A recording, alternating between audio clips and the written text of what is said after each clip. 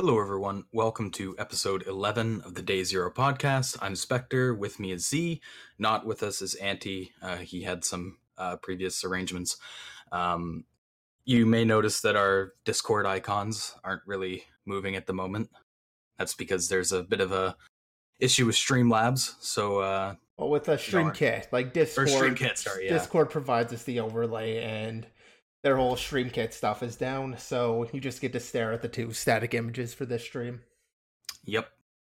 And also on top of that, this will be our last stream for a little while, for a few months. Z's going on a trip around the world. No, not really. He's going on a hike. So we are going to be continuing the podcast. We've done 10 episodes. We like where it's going, so we're going to continue doing it. It's just that Z had this previous commitment before we started up the podcast. So yeah, I'll toss on there. Like, I'll be gone if things go well. I'll be gone for 5 to 6 months. During that time, I mean, we talked about what we do. We wanted to kind of keep the podcast going, but it just ended up deciding that maybe it wasn't best to just have Spectre monologuing.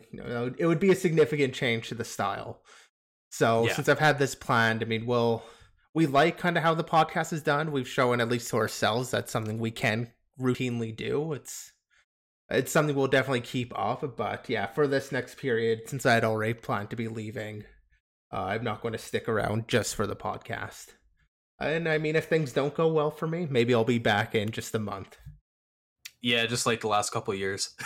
Well, I've stayed out for longer, but yeah, I've had injuries within the first couple months. Yeah. So, this will be our last episode for a little while. But like Z said, we do plan to try to put out other media. Also, we're going to be trying to do like a blog. We'll put out a link to that, later on when we get more posts on there. We'll post it on like the Twitter and stuff like that. So yeah, and hopefully we'll see some YouTube media coming out. Less streaming content and more just video content, more just other content, I guess is what we'll say. Yeah, we'll leave it at that for now. We'll get more into it when it gets closer towards that. So yeah, just follow Twitter for updates on stuff like that. And yeah, so I guess we can, head out of the meta discussion and go into the you took a course. Yeah, I mean, to be fair, I took the course less because I felt like I really needed this training, and more just out of an interest out of one, what they're actually teaching for the course itself and the quality of the certification. So yeah, I recently kind of I took the course actually a couple months ago, but they just opened the exam up for registration. The offensive security web expert, I think, is what they're calling the certification.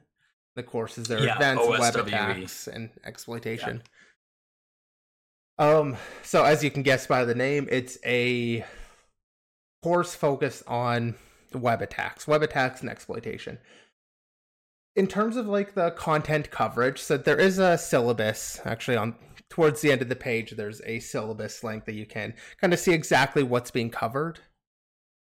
In fact, okay. I'm just going to open that now. That way I don't necessarily share anything I shouldn't about what's covered. So one thing is, offensive security is pretty tight-lipped on what information they kind of let get out about anything. So if you're caught sharing more information than you should about the course, about the exam, they'll just basically invalidate your certification and ban you from getting any more. Ban you from getting it, potentially even ban the company like that you worked for from getting certifications. Or at least I've heard that. I haven't actually seen that confirmed. But yeah, so of course I don't want to cause any problems. But essentially, I mean, in terms of the course content, I'll just say it's kind of meh. It covers, a few of the important topics. Obviously, cross-site scripting's in there. It doesn't really cover, like, it expects you to more or less know about cross-site scripting already. Blind SQL injection, some remote code execution stuff, and serialization attacks are basically the gist of the course. The coverage is like, yeah, okay, it covers some things, but there's gaps between that. Like, which I can kind of forgive, just given that it is an advanced, or supposed to be an advanced course. So yeah, okay, so there's some gaps in it because they're just covering kind of the higher level in terms of difficulty techniques. They're not trying to introduce you to absolutely everything. What disappointed me was the lack of SSRF, any sort of server-side request forgery stuff, which is kind of an up-and-coming area, but they do include serialization attacks, which I was pleasantly surprised to see, which is kind of the hot topic right now, with the Jackson data bind vulnerabilities, and a lot more of those are being found just with serialization. So it's nice to see that covered here. So I know they kind of gave this whole course a bit of a revamp in the last couple years, but the course itself is fairly old. I don't know if the serialization stuff was included when they started with the course, or if that's been added now, or what. I kind of went into it expecting it to be fairly old, and I mean, yeah, a lot of the stuff is still kind of old, but I mean, there's value in just kind of having everything together for you. There's gaps. I mean, the content of the the quality of the teachings, it's reasonable. Like, I didn't feel like they taught anything poorly. There are free places that you can go to learn all this. Like, there's no reason why you need this course. Outside of the cert. Yeah. Yeah, and I'll touch on the cert. But, like, in terms of the course, in terms of learning from it, like, it doesn't have a lab environment like OSCP does, where you kind of have this big open environment where you can just have a bunch of applications that are vulnerable, and you have to find the vulns, you have to find out how to exploit them and like work your way in. This just has the exploits that are mentioned here, so like the app mail server appliance. I think they mentioned ATutor above. Like, they just have, the lab is just some servers running these for you to try exactly the attacks that are described in the course content in the lab. There's no mystery, there's no discovery. You're just doing it all kind of exactly as it's shown in the course content. So that, I think, is a huge kind of downside to the course. And it's the same with OSCE. And I'm going to assume that OSEE, their exploit, those are their two other binary exploit courses, are kind of the same way. The lab doesn't include this big thing like OSCP does. So that's, I mean, if they had that, that would actually make this extremely valuable, I think, having that sort of lab environment. Yeah. The lack of it, though, it kind of just leaves me thinking, you could basically take this course material, look up these same exploits, and do it yourself. Okay, so I was about to ask, certificate aside, do you think the course is worth their asking price, which is like $1,400 or whatever? And I'm guessing from what you said, it's probably going to be a no. Well, I mean, it really depends on the person. There's always that benefit to having everything already set up for you. You don't need to do any of the legwork when you go through the course. They have it set up, they have it set up exactly the right way for you to be able to follow along with them. No guesswork, no need to figure things out, no need to manage your own mail server for one of them. There's a huge benefit to that. If somebody feels that the cost is worthwhile, to not need to do that legwork, like it teaches things fine. The quality of the teaching content is not bad at all.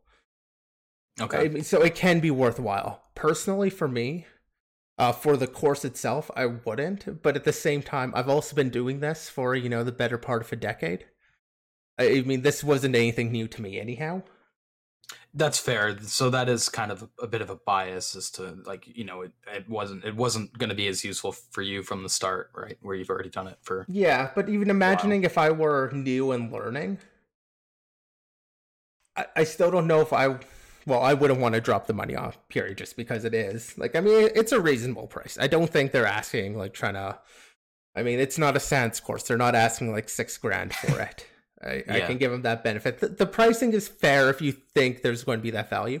There are kind of free resources, but on that note, I actually really struggle because obviously because this is a really new exam, really new course, I've tried to open myself up to have questions asked on Reddit and stuff. And the one thing I've kind of come across is I don't really have any recommendations for these types of issues, like on books or anything like that you can go to. I mean, normally there's the Web Application Hackers Handbook. That would be my go-to recommendation for pretty much everything web. The nice thing about this course, though, is it's really focused more or less on like specific attacks that you can do and more on chaining things, on building an exploit that's specific to the application you're targeting. So rather than just like, here's blind SQL injection, here's, an RCE attack, here's some little trick with zip files or something, it's, here's the XSS. Now, how can you use that to, say, introduce a vulnerability elsewhere by modifying, configurations, or leaking sensitive information through one means or another. It has a lot of chained attacks, which I think are kind of interesting. Think like LFI to RCE style attacks, where you're kind of taking one issue, chaining it to get something much more severe. And so the fact they've done the legwork here to find some good vulnerabilities to show some of these things, like, there's value in that. I definitely won't say there's no value to the course. And I struggle to actually come with recommendations besides paying attention to actual vulnerabilities out there and just experience. To me, a big part of it is just having some experience trying to attack the applications, and you just kind of pick up on like, oh yeah, you could chain things. Like, now that you have this, you just start seeing it, which is basically just how I learned, which is experience. Oh yeah, like the hands-on, like trying to struggle through it and stuff is a lot more valuable than I think some people realize. Yeah, which, I mean, the lab gives you some of that. That's where I think having a blind lab where you don't know the vulnerabilities going into it, though, would make the course much more valuable if it had that OSCP style lab. Yeah, definitely. So just for anybody, or sorry, you have a question. I'll let you ask that. Oh no, that's okay. You can continue. I'll talk after your. Okay. I was just going to mention, for anybody that has or isn't familiar, so I haven't actually done OSCP despite talking about it. I've known a good number of people who have. It's probably Offensive Security's most popular course and certification. And what they have is this huge lab environment. So the course itself is kind of network pen testing. It covers like a little bit of web, a little bit of binary, but like super basic level. Think, the simplest SQL injections or very straightforward buffer overflows, and mostly just using existing vulnerabilities. But they have this huge lab of like 50 machines or something, probably more. I don't know the number. But they have a large lab environment where you don't know how to get into all these boxes, but you're expected to break into them just by using kind of the methodology they teach and stuff. And that, I think, is hugely valuable for somebody trying to learn that stuff. So the fact that this certification doesn't have that, and I don't think any of their other certifications actually have that style of lab, definitely. Yeah, I mean, we can take a look, just a quick look to see, because I think they do directly mention if it has a lab or not. Well, so all of them have a lab. It's just that the lab isn't like the lab in OSCP. Oh, okay. So, like, all of them do have a lab environment that you get access to. But in the case of this course, the Advanced Web Exploit course, the lab was just running the machines, or just running the software that you knew was vulnerable from the course material. It wasn't running anything new. It wasn't running anything for you to attack blind. Yeah. And that would kind of be my biggest issue. I know OSCE is exactly the same way, as is OSWP. Their Wi-Fi course. Their waifu course. Well, they call it WIFU. If you actually look. Oh, okay. Oh, wow. Okay.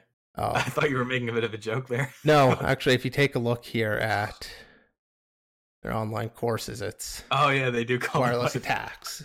That wasn't by accident. But no, I have been generally speaking, only OSP really has a big lab. I feel like that's definitely a challenge in terms of the cost.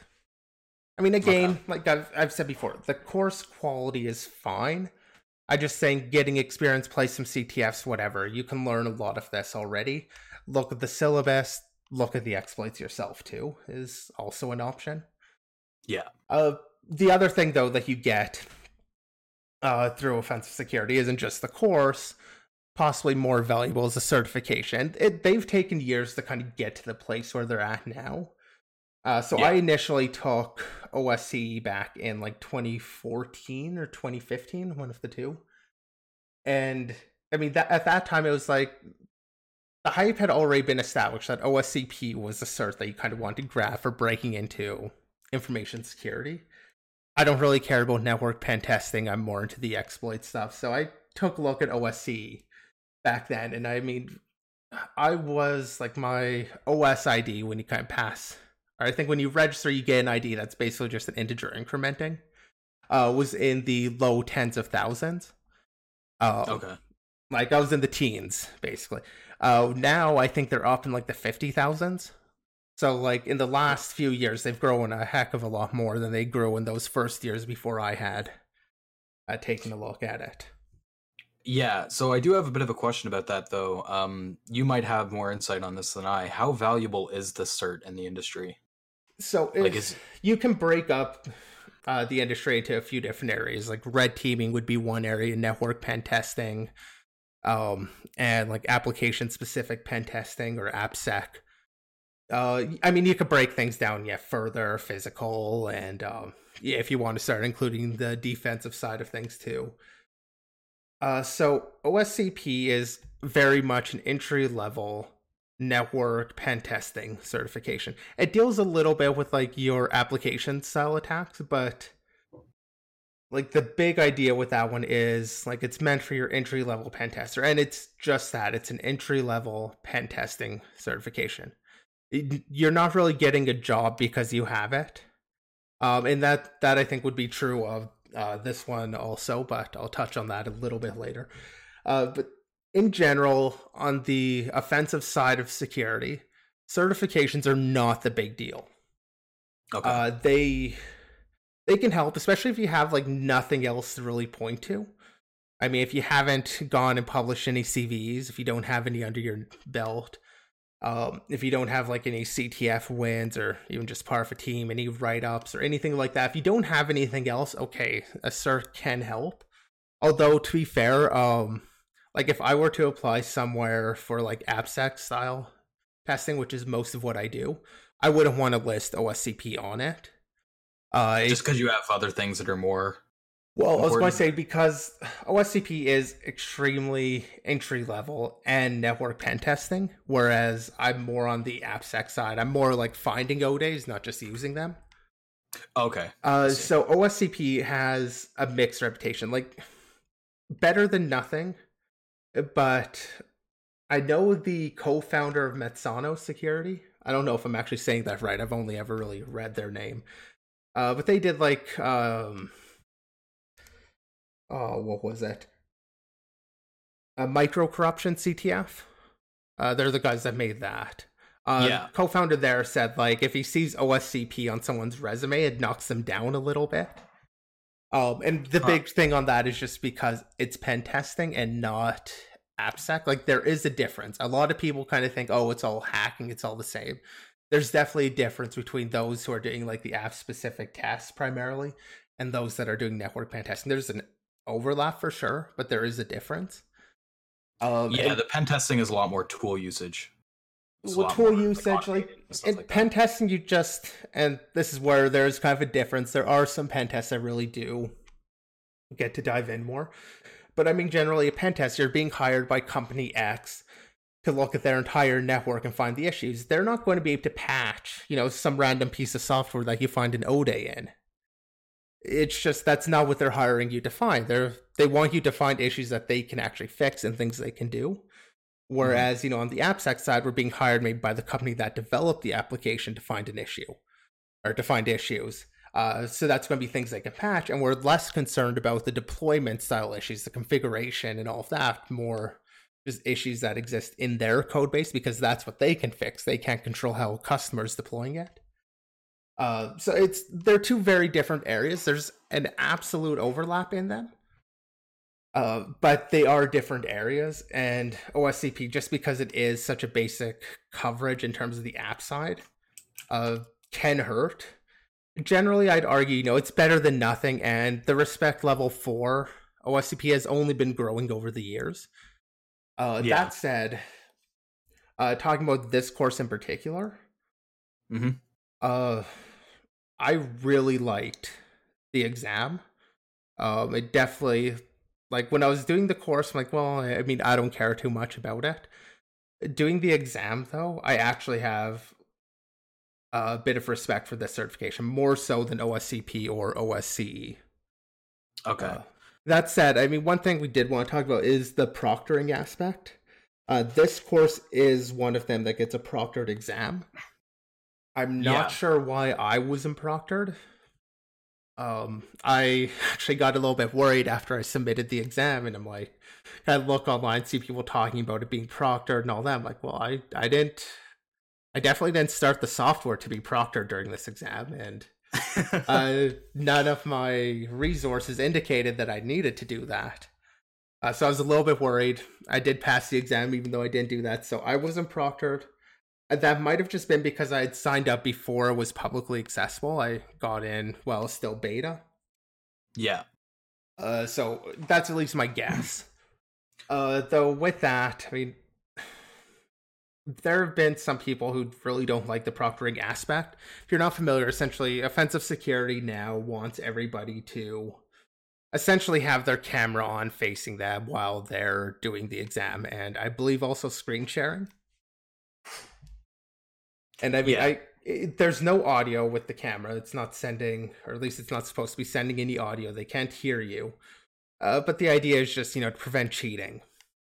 Yeah, so I did want to bring that up a little bit just in regards to the cert, because I have heard that there has been a lot of, cheating has become a lot more popular on the the offensive security certs. And that's why they felt they definitely needed to do the proctoring. OSCP cert, it has. And I imagine this cert will kind of get there too. And yeah, I mean, it's just people that will either just share answers or, have somebody else legitimately just take the exam for them. Yeah, which was hurting the reputation of the cert a little bit.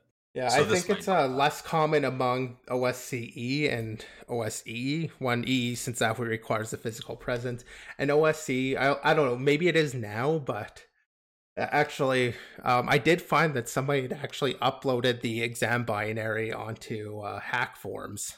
I don't think it's up anymore, but somebody was asking for help with the exam binary on hack forums. But yeah, so I mean, it's generally there just to kind of prevent people from having somebody else take the exam or using tools that they shouldn't. They do restrict, you can't use auto pwn on OSCP to automatically pwn everything. They have a similar restriction on the advanced web attacks one here, but generally a lot of the tools just wouldn't have been useful anyhow. So it's less about that. So, I mean, it is an open book exam. You can Google whatever you want. What I'm wondering is, what if you if you ask for help without directly mentioning that it's for the course, if you go into a Discord, a programming Discord or whatever, and you just have friends who do pen testing and stuff, and you message them saying, can you help me with this, but you don't mention that it's for the cert or whatever. I guess they can't really detect that. Well, they could though, because they could screen sharing. That's true. So I wonder if there is a clear defined rule about talking to people. You can Google it, but Googling it is different than directly. Yeah, well, I don't know. I mean, we can take a look. That I think they mentioned something about you're supposed to take the exam alone, so they don't.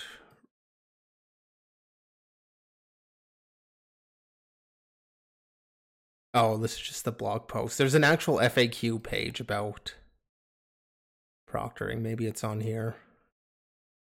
Yeah, I'm just curious, because it does seem like there's a bit of a gray area there where you can...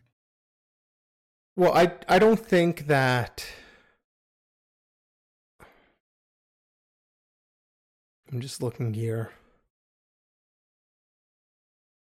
My guess would be that they wouldn't really support you actually asking for somebody to help you specifically on an exam challenge. I mean, that seems like legitimate cheating. You're doing the exam for yourself to prove that you can do it. So asking for help like that, but at the same time asking for help in the sense of a more general question, just somebody point me towards, the man page for this, or I'm having X issue. I imagine there's definitely a sense of human validation or like just being reasonable about it. Asking somebody for the exploit to do X versus. There's probably a reasonable standard for questions and stuff like that. Yeah, it does. I don't see a lot of questions on the FAQ. Well, they received a lot of feedback when they first announced it. Okay. Yeah, so. Yeah, although I will say, I believe the proctors are in-house. Like, they are employed by OffSec. It's not some random company doing it. Okay. Yeah, I guess in that kind of. So I'd hope they have some education about kind of what the course is about and stuff. Yeah. Yeah, I don't see any question that really helps answer what you asked. Yeah. The other thing with them having it in-house, it kind of alleviates some of the privacy concerns. Well, that's part of why they have it in-house too, or at least they mentioned that's why they did it in-house. Yeah. But, yeah, did you have anything else to add on the offensive security course? I think. Yeah, I mean, well, I can move on, or not from the course, but just about the exam itself. I kind of mentioned there the exam itself. Obviously, I can't go into details about what the questions were, but it didn't feel like playing a CTF. It didn't have those artificially induced challenges, which is kind of like you play a CTF, and I'll say that the OSCE exam felt like playing a CTF. I enjoy CTFs, I didn't mind it, but it felt like a CTF.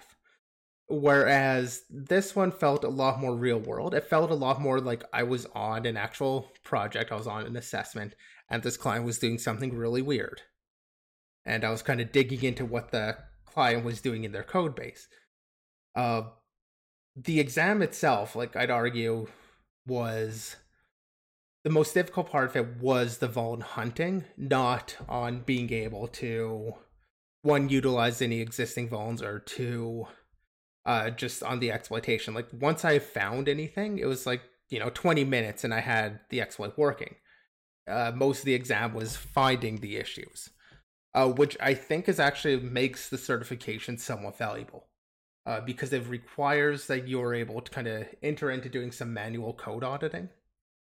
It shows like somebody who passes it, assuming they pass it normally without cheating, all of that, has some level of competency to approach an unknown code base and audit it. So, I mean, that I think gives it a lot more valuable than OSCP or OSCE. OSCE just really doesn't fit anywhere. I could go on a rant or a discussion about that, but I won't for now. Okay. Because OSCE, it's just a cert that doesn't fit because it's not modern enough and it doesn't really do anything. But this one, I actually like. If I were a hiring manager or whatever and looking at resumes, if I saw somebody had the OSWE cert, I would be willing to kind of say, okay, they can probably skip part of the filtering. I wouldn't say they'd get a job. Like, nobody's getting a job because they have certification. I believe a lot of the hiring in the industry takes place by demonstrating your skill. That said, one of the first stages is always like some simple challenges that just anybody kind of gets access to. That's why in AppSec, you have a lot of people being hired without a ton of experience if they can demonstrate their ability. So there are these early kind of filter stages to a lot of, like, before you get to get interviewed, you do a filter challenge or two. Yeah, like simple screening. Yeah, like, I mean, they might still be reasonably complicated exploits, but even if you don't quite get all the way to finishing it, you'll, depending on how far you got, that'll let you pass the filter or not. Say, like, a candidate with this, I'd be somewhat willing to let them skip the filter and go into interviewing them, just because of what this kind of illustrates about what they can do. The exam, like I said, felt very, I mean, it wasn't realistic, but it was close to realistic compared to the way you went about it, the way you had to go and solve it, I think was really well done. And while the course, like I said, I was kind of meh about, the exam I have a lot of respect for. Not because it's super difficult either. Like, I think it's definitely approachable by a lot of people, but just because of what it actually required to pass it. Okay. All All right. Yeah. So I think I can't really add anything because I've never taken an offensive security course.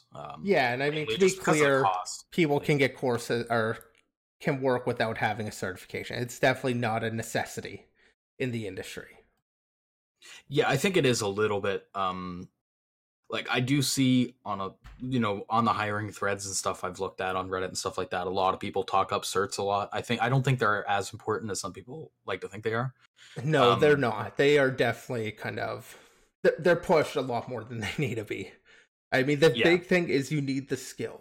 If you have, I've said it many times, if you have the skill, there are companies, especially on the AppSec side of things, if you're able to find vulnerabilities, there are companies willing to hire you. There are companies absolutely willing to hire you, even if you don't have experience, because most people come from really varied backgrounds. I mean, before I got into AppSec, I was in the Army in a very non-tech field. I was in artillery, and I was a magician. I mean, that's not exactly a straightforward path into security. Security was just a hobby for many years before that. I feel like you could make a joke out of that somewhere. Magician to army to security. But I mean, it's just like, and people come from crazy backgrounds. I think I had a coworker that came from like a psychology degree. I mean, like, the industry doesn't care a ton about the certs. The certs just help you a little bit if you have nothing else. The best thing you can do is have CVs or have actual findings under your name, because that speaks volumes. If you've actually found some proper ODAs, and done some responsible disclosure on them and their cool vulnerabilities, that'll help you get a job pretty much anywhere, because that's what the job is. Yeah. So moving on to somebody else that's looking for a job, Sandbox Escaper. Yep. So actually, they removed their comment. Well, not only that, I think so there was actually a GitHub repo of the POC or whatever, and I think they actually took it down. I think Sandbox Escaper took it down. I don't think. Yeah, well, I noticed their blog was modified too, like removed everything. But yeah, I like this. They did this with the last time too when they posted on Reddit. Also, at the end there, also, how do I get a job in InfoSec? Oh man, I have some opinions on Sandbox Escaper, because it seems like very attention seeking. Pretty much every, like, she's done this before, right? Like, there's this is like the 5th or the 6th thing, back in August and October, I think, and in December. Those are the dates I have written, but I didn't actually go and dig into them too much. Yeah, I remember one of them had to do with like, I think a few of them actually were like arbitrary file things, like bypassing file permissions. Basically just like permission bypasses, and they were interesting. Some of them I think were talked up a little bit more than, like, they were made to be a little bit more impactful than they actually were. But in like every case, every release, it's like talks about can't get a job in InfoSec and why won't like anybody hire me. But then in the same blog post, she'll put like, I hate America. I've actively given 0 days to the foreign nations against America. like really stupid statements that would probably put you on the blacklist for a lot of hiring positions. So it's always, I've always been a bit confused about like. Well, I mean, to be fair, like, they're based in the UK. Like, Sandbox Escaper, I believe, is from the UK. So but like they might have some issue with America, and I mean, America, to be fair, is pretty much the central hub for security. That's what I was gonna say. Like, if you're gonna have all this anti-American statements and stuff, any American company probably is going to be a lot less likely to pick you up. And pretty much all security companies I can think of, like, most of them are American. Yeah, like, I mean, most of the major security companies are American. Like, it's partially just because the hub for tech is also, the West Coast, California. Yeah. That said, I mean, like, they have mentioned, like, they've had some talking about some suicide comments. It seems like there's been some mental issues related, depression, being trans. I mean, that I mean, I'm sure it's not easy, especially if they don't have like a support system around them of people that actually support them in that. I don't know really any of the details, so I can't say, but it seems like there's more going on besides what we see in these releases. That said, it seems like focusing more on the actual releases though. I mean, it seems like a lot of them are generally based on other vulnerabilities. Like they've gone through and just like, somebody else found a vulnerability, it got patched. They found a bypasser, like the same vulnerability elsewhere. That's what, like, this one itself, I think, was based on Forshaw. Yeah. Do you know much about that? I don't. Get a chance to... Oh, okay. I did dig into the actual thing, but they mentioned that the bug itself was inspired by Forshaw. Yeah, I wanted to look more at the actual POC, but by the time I got around to it, it was removed. And I mean, I'm sure it's somewhere out there, but yeah, I just didn't get a chance to look at it. It's kind of sucks that it was taken down like that. Yeah, like I said, it's probably out there somewhere. That said, I mean, it does sound like they've. So, I mean, in one of their previous things, they released a Ode, and then their comment was, I don't care about life anymore. Neither do I ever want to submit to Microsoft anyway. And then they dropped the Ode for whatever Windows area. Yeah. But then later they tweeted out, I screwed up, not Microsoft. They're actually a cool company. Depression sucks. Also, there's a bug in the use of hard links. Okay, this is actually where I must be remembering the Forshaw stuff, because in this tweet there, they actually mentioned was inspired by Forshaw. So my apologies. The Curve one probably isn't that. I just didn't get in gray for this. Misremembered. That said, like, it sounds like they've tried to submit for a bounty and then something happened. Don't know what, don't know the details there. I just find this whole thing really weird, though. Like you said, kind of attention grabbing. I mean, it very well might be that this is somebody that's gainfully employed and is just trolling. I mean, even if these are kind of, if these are, somewhat decent issues to be pulling out, I mean, it still takes time to find them, even if they are based on other issues. So they've got the time to spend trying to find them. And that means they also have the money to spend the time trying to find them. So, I mean, it's possible that's, a high school kid or something, too. I mean, we don't know the details. There's a lot of ways to explain it. But that kind of makes me question if they're actually, unemployed. Yeah, so I have something else I want to bring up because I just remembered it. So I'll pull up the tweet. It should still be up. Nope, it's not. Okay. Well, I have a screenshot because the Discord embed still has the actual tweet. So I'll just take a screenshot of it and put that up. There was this tweet put out. So I think this was the reason that she dropped the POC publicly. Was because in the past, she said, I got a reward $2,500 for each, but not 10,000 as per, and then the T.co link. And that's basically, I'll bring that up too, but that's basically Microsoft's bounty page. So, they have this program description and they have like payouts. So here it is here. Where's the 10,000? I think it's these ones. So she expected to get 10,000, and she only got 2,500 or whatever it was. So one thing I do want to mention here, though, is they do mention the report quality is important. So, the tweet obviously says, I provided all necessary details with a high quality POC and explanation. And, this mentions that the report quality at low to medium would be in that, $2,500 range. But one discussion that kind of sparked with that was, I think that the bounty was worth more before, and then they were getting a lot of submissions for that bug type or whatever, and then they lowered it. And there was kind of this discussion going on about, if that was fair to researchers and whatnot. I was just curious about what you thought about that, because I didn't see you jump into that discussion. I think you were busy with something. So. No, I didn't. The way you've described it, is it fair to researchers? No.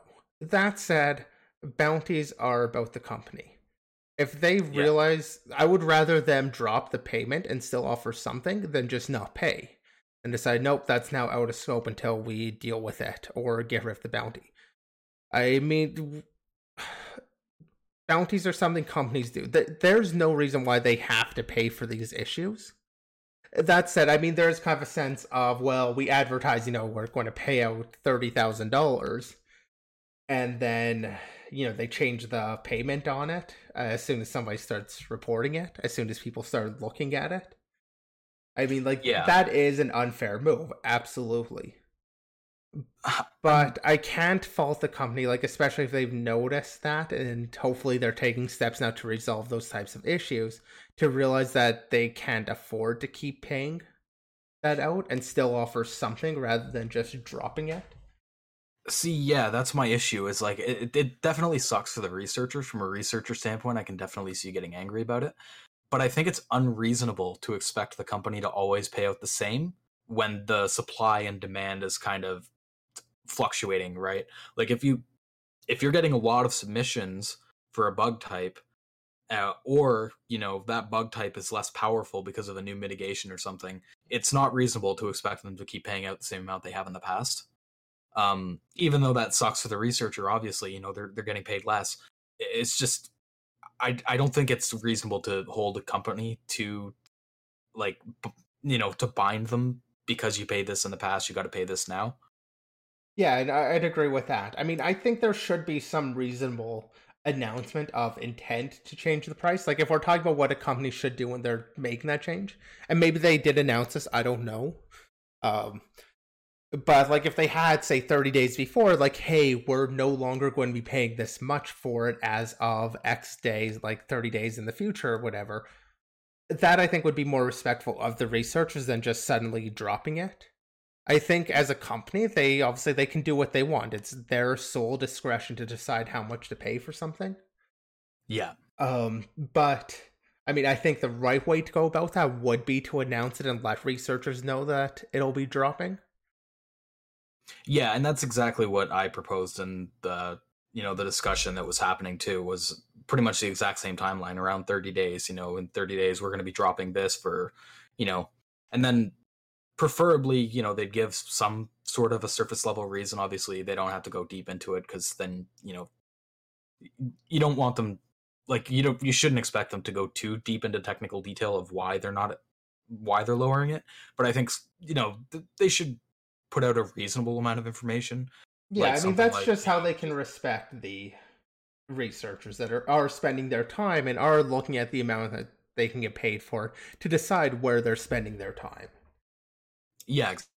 So to be hit by that by surprise, especially if you're somebody who's trying to make a living off of these. But that said, that comes down to, the merits of actually trying to make a living off of bug bounties. Yeah. Yeah, it's by nature very volatile. So it's, yeah, I mean, I think it's loosely related to the Windows drop. I think that's part of the reason why she's doing it, is because of that tweet. So I just wanted to bring that up.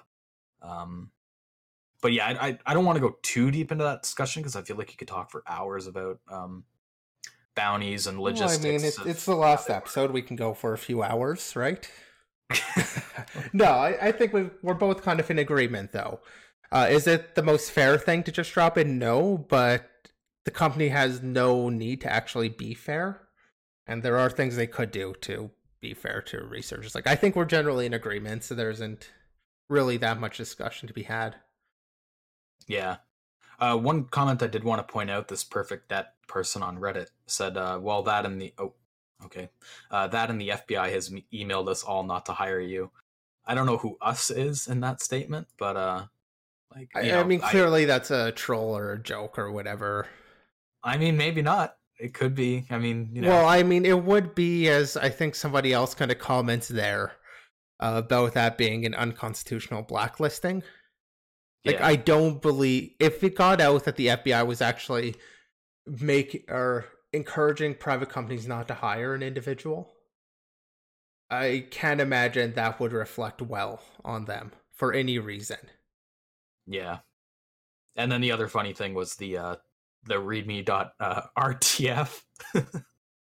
I've never really, RTF isn't really a popular format for write-ups, but apparently the repo had an RTF for the write-up instead of Markdown. So not really sure why, but I thought that was a funny thing to bring up. The format war is still going on. We know what side they're on. Yeah. So yeah, I think we'll go into the we could talk about one of the massive failures of the week. Yeah. So Hundreds American Financial Corp. Yeah, I'll let you talk about it.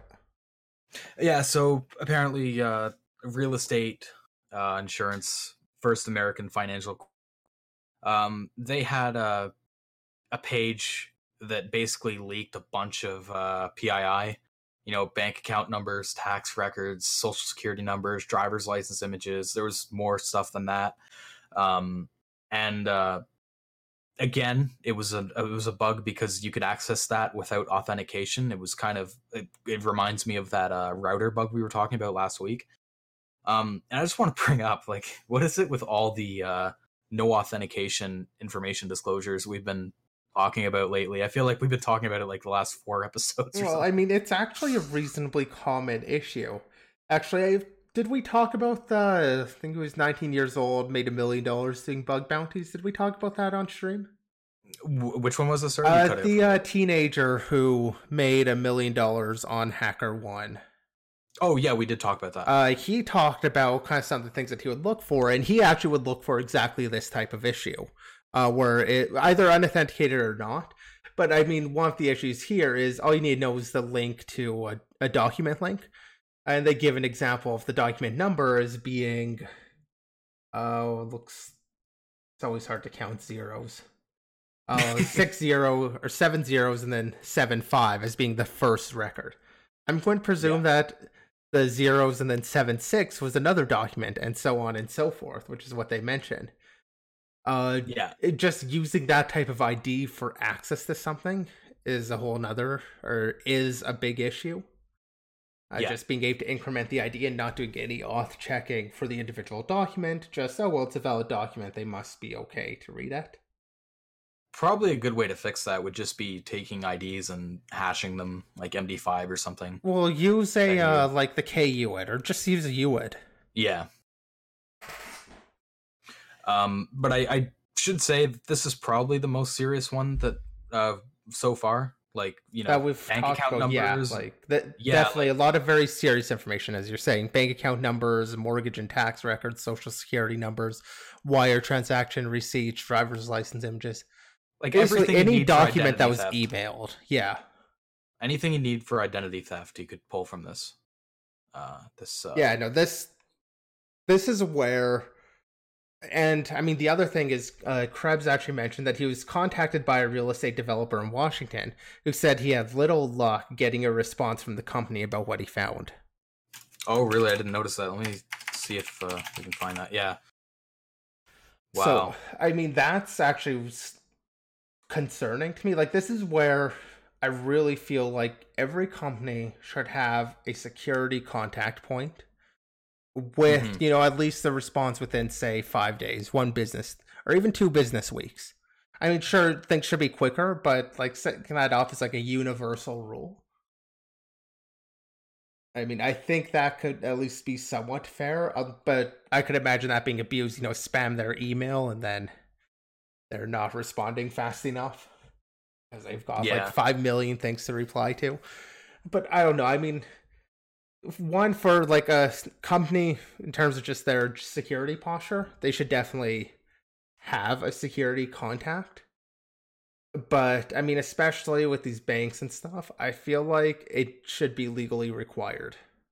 Oh yeah, I was about to say, when you're dealing with this type of information that's government issued identification and stuff like that, I feel like this company should be fined for this.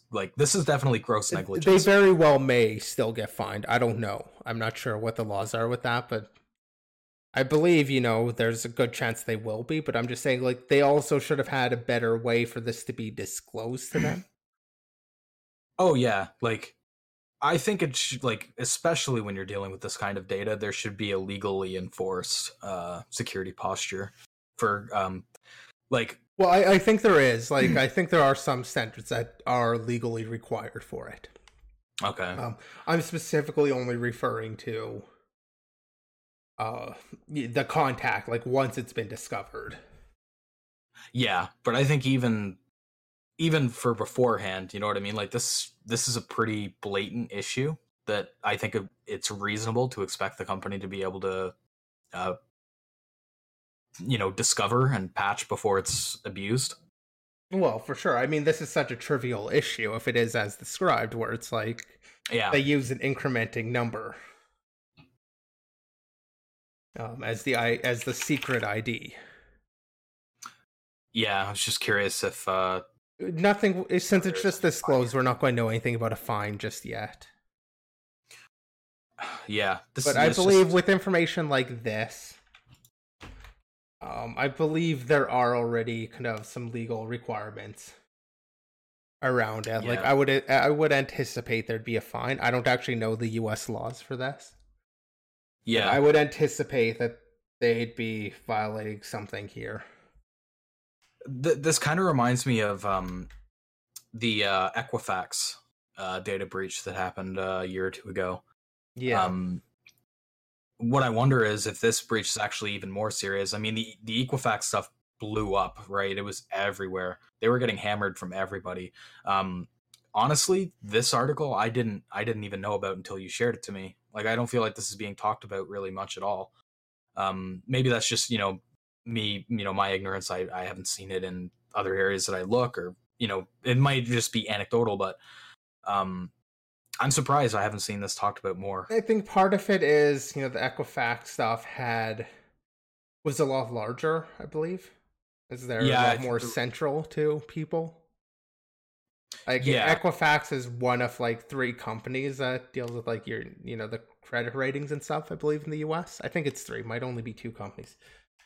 But like there's a lot more, or a much greater percentage of people that were compromised by that than by this. Yeah, still it's close though, I'd say. Like I'd say it's close in impact. Oh no, how big was the Equifax breach? Memory doesn't serve me well. So I'll have to look it up using Google. 143 million people. I don't know if it's personal information of 143 million. That, and then I also have another source here saying 209,000 consumer credit card credentials were taken. So that sounds a significant chunk more serious than this one. Well, this one has so that was a bit more serious than I remember. Yeah, like I think the Equifax was a lot larger and more serious. Like, I mean, the information stolen here is absolutely still serious, but I would definitely consider the Equifax to be like an order of magnitude more serious. Okay, but yeah, regardless, like this is definitely like. I hope this company gets fined, but yeah, I can't imagine they won't get out without a fine. But again, I don't know the U.S. laws, so I can't actually comment with certainty on that. I mean, I don't know how this would hold up in a court or whatever, but I could even see this potentially like you might be able to sue the company if your information was leaked like this. Yeah, that's true too. Yeah, I just thought of that. But yeah, like this is one major fail, and we'll talk about another one now, which is Google. Yeah, I mean, so we've talked about this. Is Google admits to storing G Suite user, particular enterprise customers, passwords in plain text for 14 years. Now, when Facebook had a similar issue, and I think this report actually kind of comments on Facebook having stored passwords too, I was a little bit forgiving. With Facebook, I saw it as, likely logging or something like that. It seemed to be what we were being told, that Facebook had accidentally been logging information. With this one, though, it seems that Google has basically, in 2005, they introduced a new feature allowing domain admins to set and recover passwords for their company users. Mainly used, I guess, to add new employees into the system. And it was in doing that these plaintext passwords were stored. This feature doesn't exist anymore, but it sounds like it was more than just like a simple, they accidentally logged the password. Seems like they stored the passwords or did something. They don't give us enough information to know, but did something really stupid here. That resulted in like a handful of enterprise customers having their passwords stored for the last 14 years. And a feature that doesn't exist anymore. Yeah. So I will say that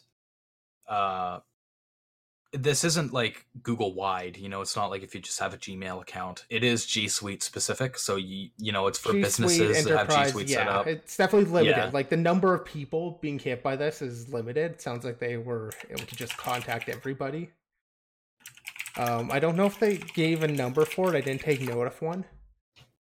But I mean, yeah, definitely limited, which is a nice thing, but still, like, what I imagine being done here is like, oh, well, if they want to set the password, let's just store what their password is until they reset it or something. And like doing something like that. Like, I don't know what they did. We don't know, but the fact that this was part of a recovery process. Yeah. So I can help shed a little bit of light on that because I found somebody actually posted a copy of the direct email on Y Combinator. So we were writing to inform you an internal system that logged account sign-up information for diagnostic purposes. Okay, so this was a logging thing. Didn't sound like it was. Okay. So that could make it fall under that could kind of push it under the Facebook thing again. Like, I totally get when people overzealous logging, because it's super easy to make that mistake when you're not thinking about all the possible information that's included in the logs. There should be other systems in place. There's a ton of things that can be done to prevent sensitive information going into logs.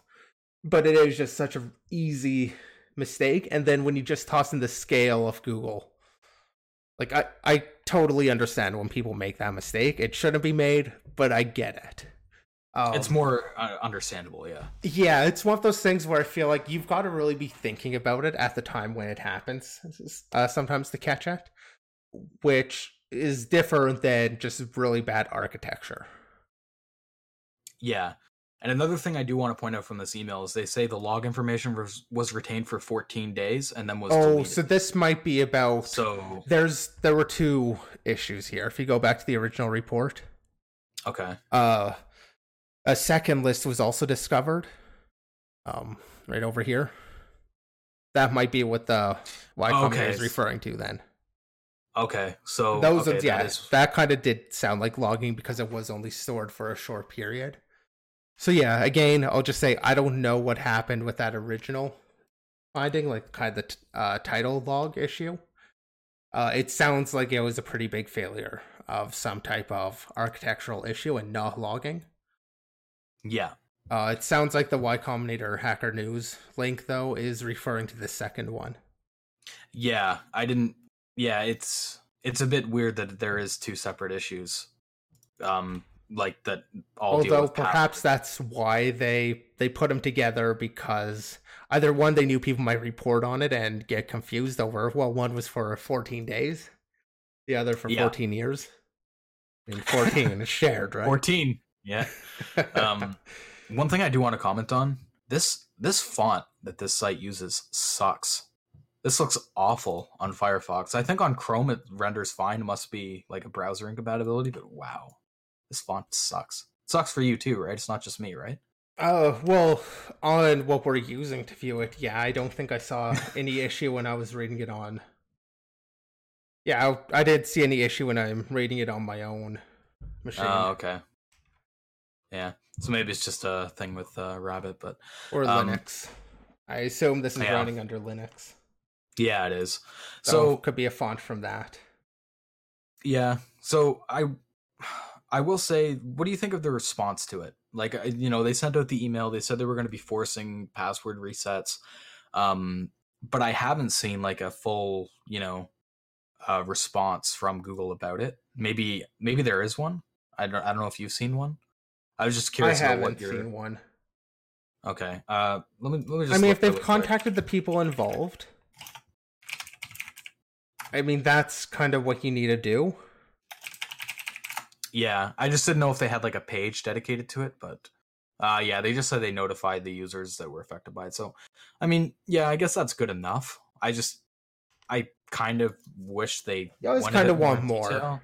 But that's just kind of us. We want to know the technical details of what actually happened. Partially so we can make fun of people when they do really stupid things, and also just kind of for personal education. Like, what mistakes are the reasonable quality engineers at Google? I don't think they're really hiring too many terrible engineers. What type of mistakes are they making? Because odds are other companies are making these same mistakes, they're just less visible. Yeah, well, I mean, it's not even just the technical details, though. Like, technical details are what I want. Oh, yeah, I would like those too. But I mean, even just like a list that clearly lays out everything instead of having to go to blog posts that could be missing information and stuff like that. You know what I mean? Well, it looks like their email was better. It just wasn't public. But even in their email, they stated they were talking about the 14-day thing, and I don't see... Well, maybe that was because this person was only impacted by that, though.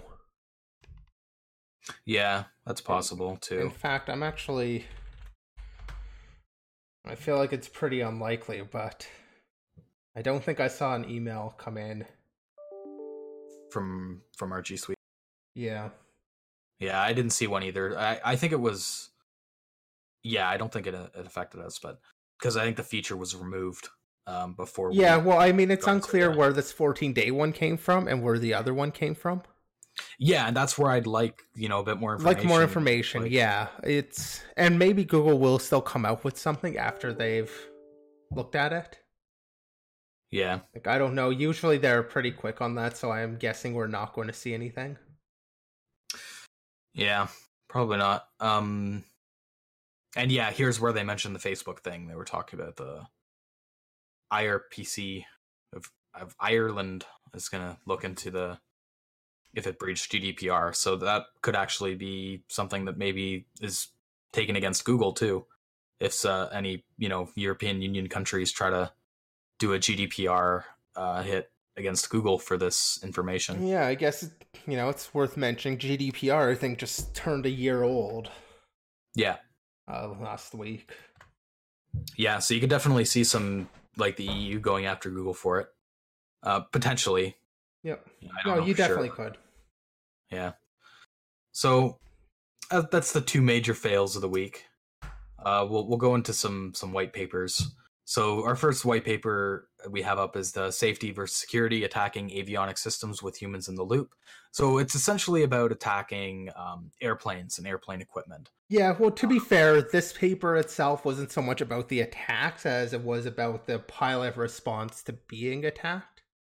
It does cover three particular attacks against the traffic collision avoidance system, ground proximity warning system, and glide slope spoofing. Yeah, the instrument landing system. Yeah, so this paper is actually kind of neat. Like, it doesn't go into too much of the technical details of the attacks, but it goes more into, like, I think they had pilots in, like, flight sims. Yeah, they use a flight simulator. Pilots would fly and they would perform these attacks against them. Obviously, it would be a bit questionable to do this with them actually flying, so I don't see any other way for them to have done this.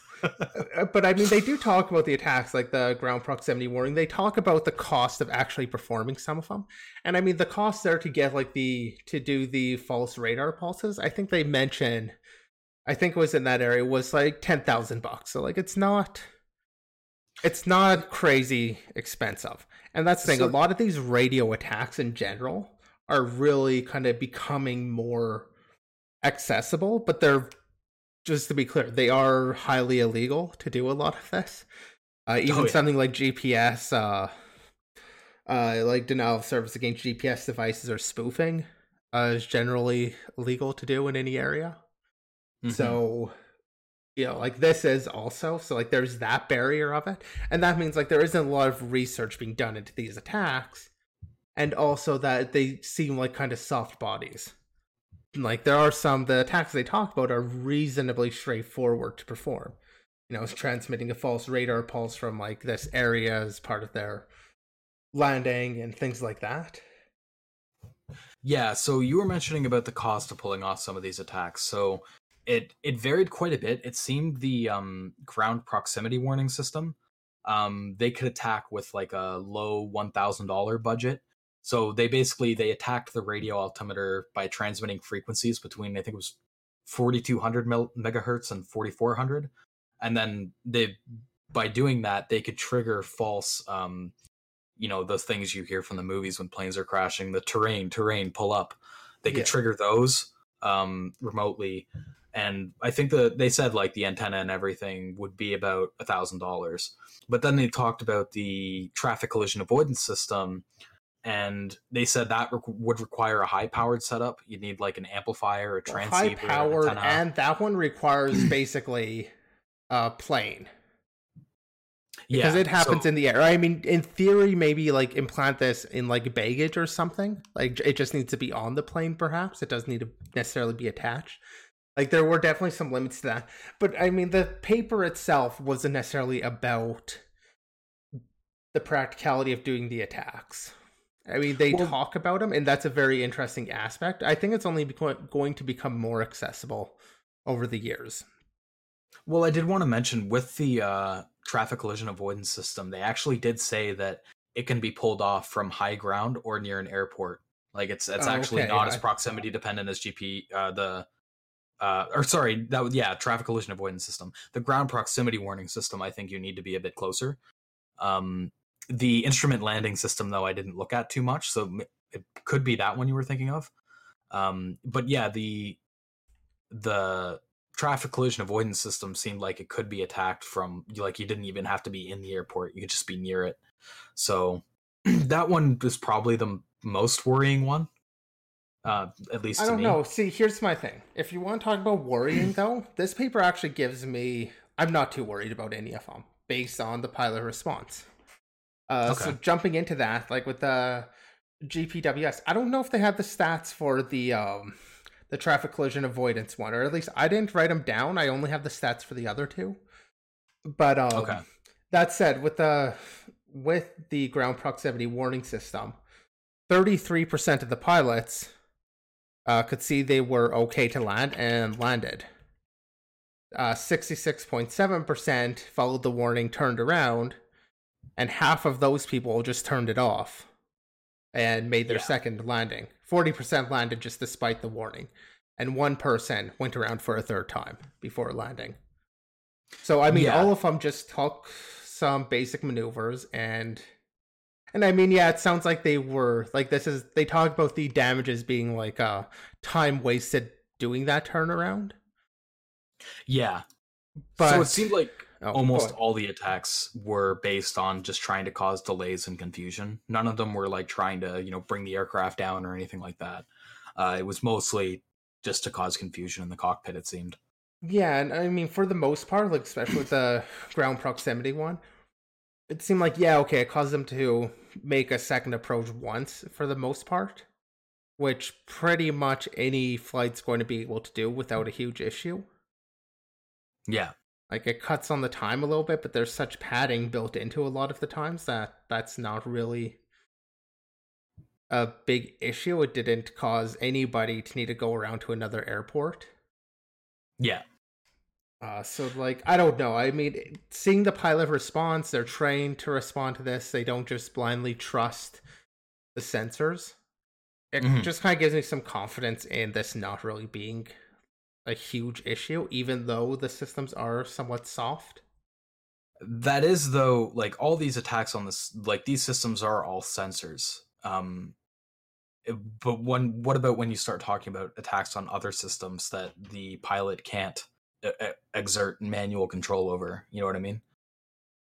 What systems can't they exert manual control over? I mean, a big part of the...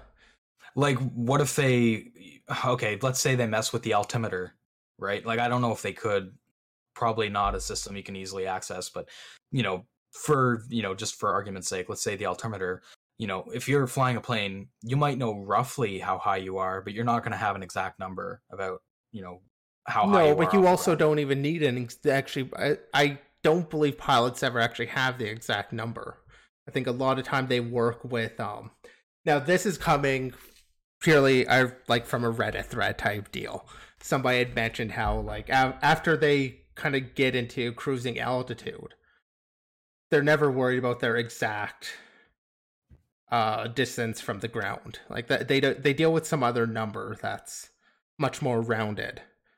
I mean, nobody cares if there's a hill that you're flying over, you're at 30,000 feet, roughly speaking, and there's a hill that goes like 100 feet up, it doesn't matter. You don't go 100 feet up because there's a hill on the ground that's going up 100 feet. Like, that level of detail just doesn't matter. And I mean, the pilots are trained to be in control of the flight. They use the sensors to give them information about what they're doing. But, they also use their eyes to drive it, basically. They're not just relying on the sensors. Yeah. That is where the instrumented landing, though, the glide scope spoofing comes in. That, in combination with bad weather, they'd mentioned like 86%, some people just ignored the glide spoofing because they could see it is okay to land. Here's the runway, I can land on it. The glide scope spoofing would basically make them think that the approach was different from where the actual runway was. In bad weather, where they can't see the runway, they would have a very limited time to actually decide to pull up and recognize that the approach information was wrong. Yeah, like a blizzard or anything like that. So they did mention, or another. Although blizzard, I should say, like, they also won't land in a lot of those conditions. Like, I've been on a flight that went into land, weather was too bad, so they flew like 3 hours back. That sounds like fun when you're the passenger. It wasn't too bad because I was in like business class, but it would have sucked to have been economy class on that one. Because we landed back. Like, we literally went halfway back because I was flying Vancouver to Saskatoon. And we flew halfway back and went to Calgary. Landed there, sat on the runway for a couple hours, took off, and went back to Saskatoon. It definitely would have sucked being in economy for that. But I don't know. This paper, honestly, like, seeing the pilot's response gives me a bit of confidence. Yeah, there are issues, but I feel like the pilots generally responded well to being under attack. Okay, well, I'll shake your confidence a little bit, because I did find an interesting quote in here, which was recent research from the U.S. Department of Homeland indicated that a remote compromise of Boeing 757 aircraft was dismissed by Boeing. So that comes down to another thing, though. Like, I assume you've heard about all the...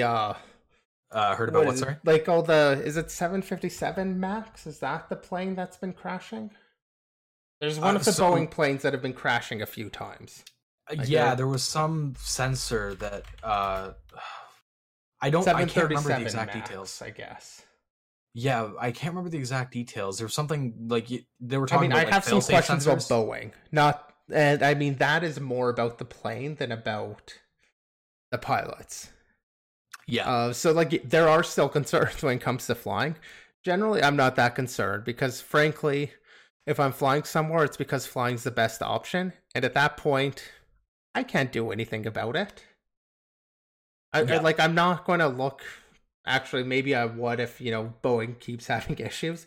But generally, I'm not looking at the type of plane and deciding not to fly because it's on a plane I don't trust. Maybe it'll reach that point, but at this point, it's out of my control, so I don't really worry about it. That said, I know plenty of people that would worry about it, so... Yeah, and I mean, I can't really think of any... Like, there hasn't been any planes that have been brought down by cyber attacks, have there? I don't think there's been any... cases. None come to mind, although at the same time, would we know it was necessarily a cyber attack that led to the problem, or would it look like something else, like a sensor failure? That's true. I mean, that's a fair point. I think it's just hard to say that we would know until we actually start seeing them. Which is kind of a catch-22. Do you think we will start seeing those in the future, though? Like, that being more and more of a concern?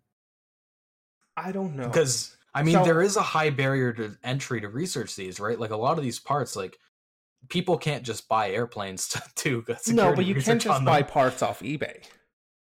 For airplanes? Yeah, maybe you can actually buy some of the sensors and stuff. Just straight up go buy it off eBay. It's... so you're not necessarily getting the latest thing, but that said, I mean, there are only a few people where this is going to be most people, even malicious, hackers, aren't out looking for blood. They're not looking to kill. Yeah. Generally speaking, like, you're looking at terrorist attacks using this. Might we see it? Yes. I don't think we're going to see this coming out of nation states too soon. Maybe we will, actually, because there are some questionable nation states. I mean, maybe North Korea, maybe something like that. We can see it out of a nation state. Yeah. But in general, like, most nation states aren't going to be attacking like a civilian plane like that. There's the rules of warfare pretty much.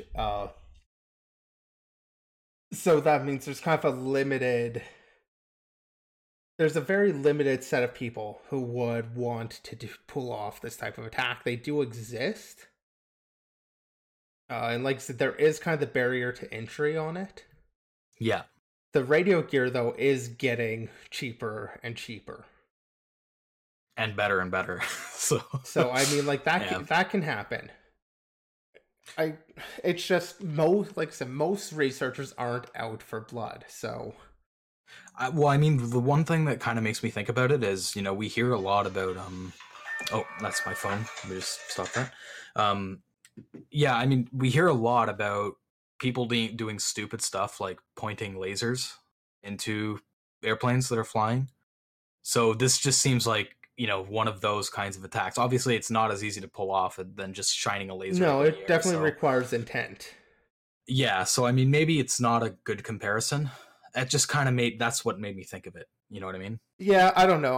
I do think the laser comparison definitely falls apart. Also, just around, most people they don't realize the impact that has on the pilots.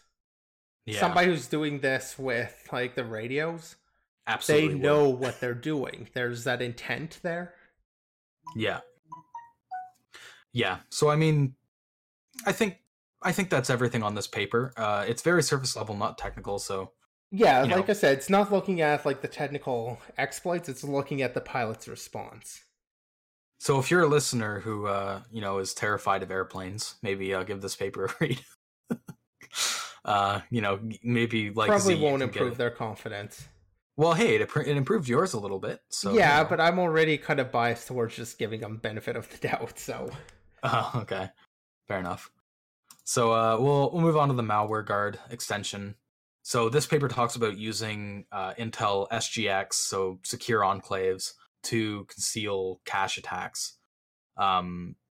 So Intel SGX, it's basically used to try to create secure enclaves for important data, passwords, like passwords for password managers, encryption keys and stuff like that. So it's, from what I understand, it's basically to try to prevent side channel attacks against trying to leak that information. So what I liked about this paper, though, is it covered kind of a realistic scenario for malware to actually hide inside of SGX and attack the host system, which is something that was said, well, you don't have what is it? You can't make syscalls, you can't do IO, there's no timers for cache attacks. You can't do that inside the enclave, so there isn't a risk of malware hiding inside of the enclave. Which they showed clearly can be done. They can. Or the paper does demonstrate that malware could do a prime plus probe attack. Which we talked about. It was another, I don't remember what episode it was, but we talked about the different attacks. Or cache attacks on another. I feel like we talk about side channel attacks like every podcast. Side channels are definitely one of the big areas of research right now, and since we're looking at the research coming out, we're going to see side channel attacks. We're going to see the AI, the machine learning stuff, because those are big areas of research. Yeah. And I think that's okay. I mean, if people want to hear us talk about just whatever the security news is that everybody talks about, well, I probably wouldn't want to do that podcast. I mean, no, I wouldn't either. I want to point out things that are interesting, even if I don't totally understand them at times. It's still, yeah. I mean, so we didn't really touch on it. So the reason that like malware was always of interest to try to get into a secure enclave was you could basically prevent it from being analyzed. Can't debug it, can't really reverse it because it's secured in that enclave. But like Z said, they no syscalls, can't do any IO operations. But one thing I found interesting about their attack was they talked about doing a timing attack, and kind of similar to browsers. From what I understood, they tried to make it so that you can't get accurate timings inside of the SGX either, so that you can't pull off timing attacks. But so they don't have access to the native timestamp counter, is what they call it. So let me just go to that in the paper. Yeah, that's what they call it, but their solution here, I mean, it's not their solution. Other things have done this, but yeah, so the instructions for that are basically RDTSC and RDTSCP instructions, and those are blocked from SGX.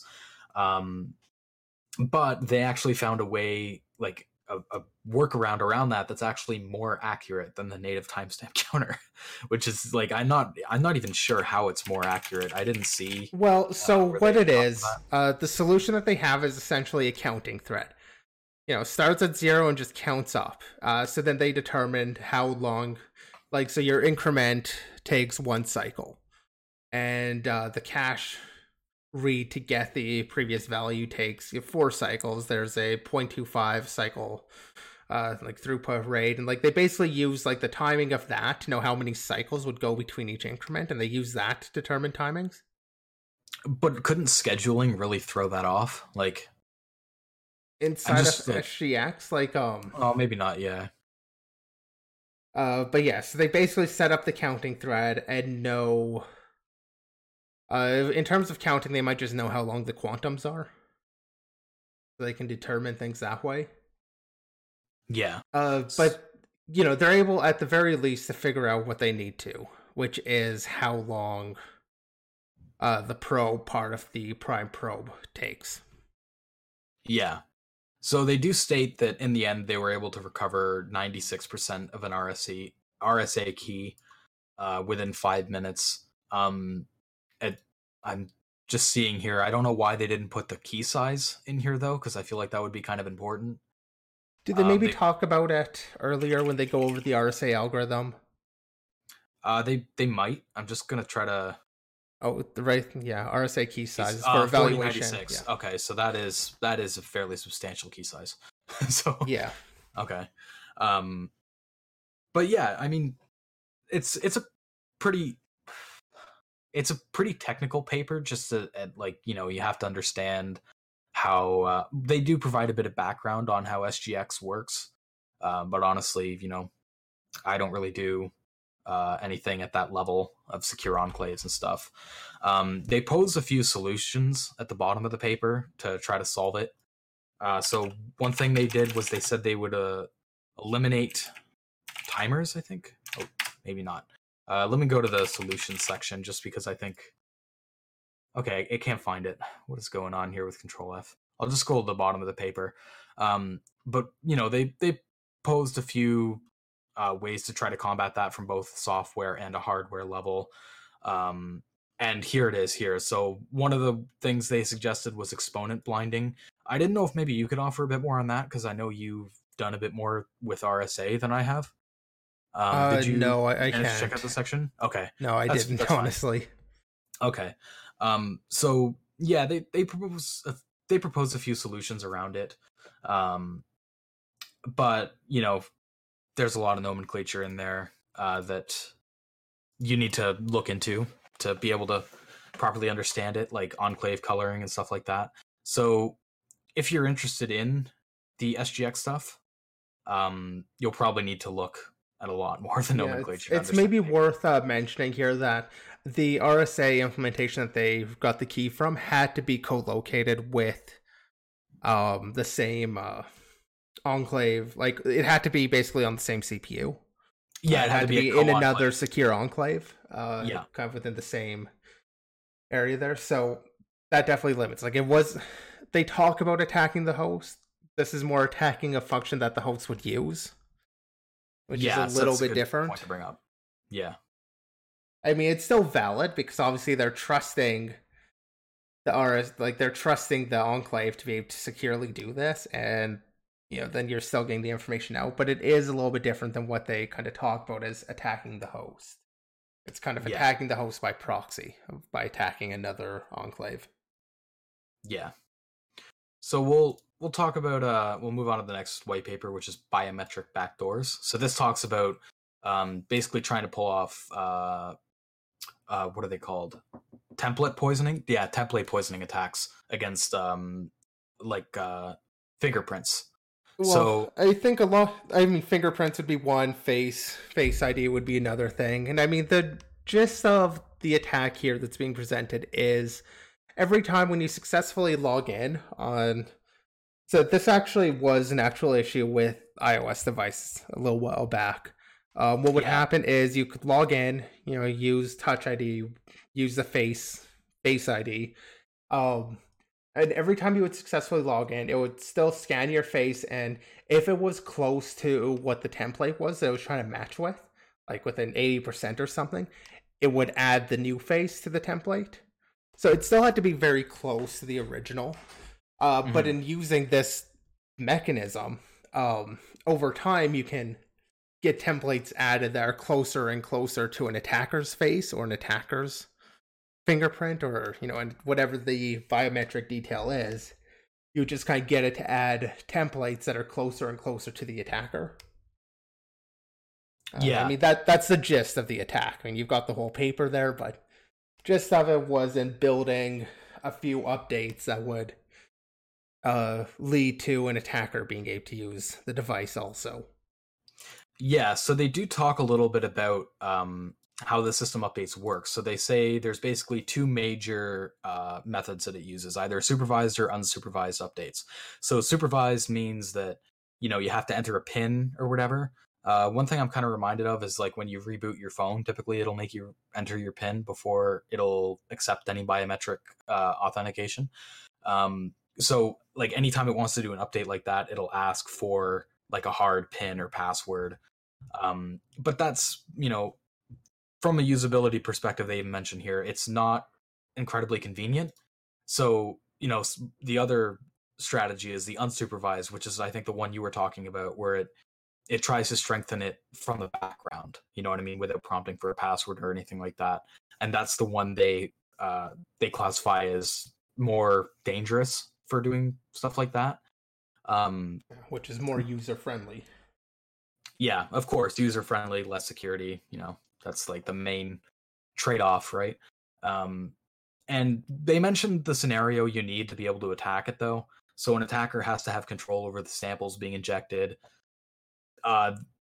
They must clear the update threshold. Is the biggest one, right? So they either need to know the PIN, or they need some sort of in to be able to pull off the attack, right? Yeah, I mean, so I get needing the victim samples. It sounds hard, but when we're talking about like Face ID, what you need is a picture of the person.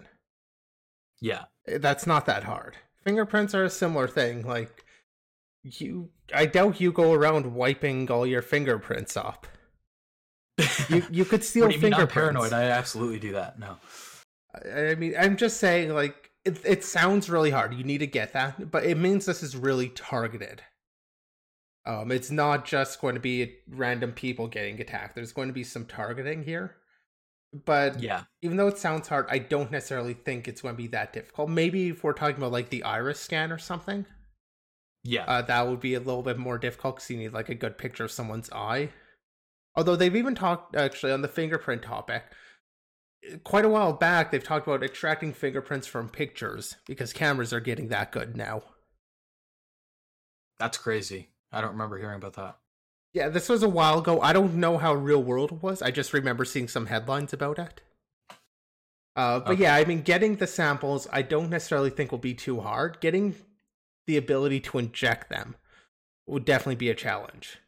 And that's where I have some questions about the real world applicability.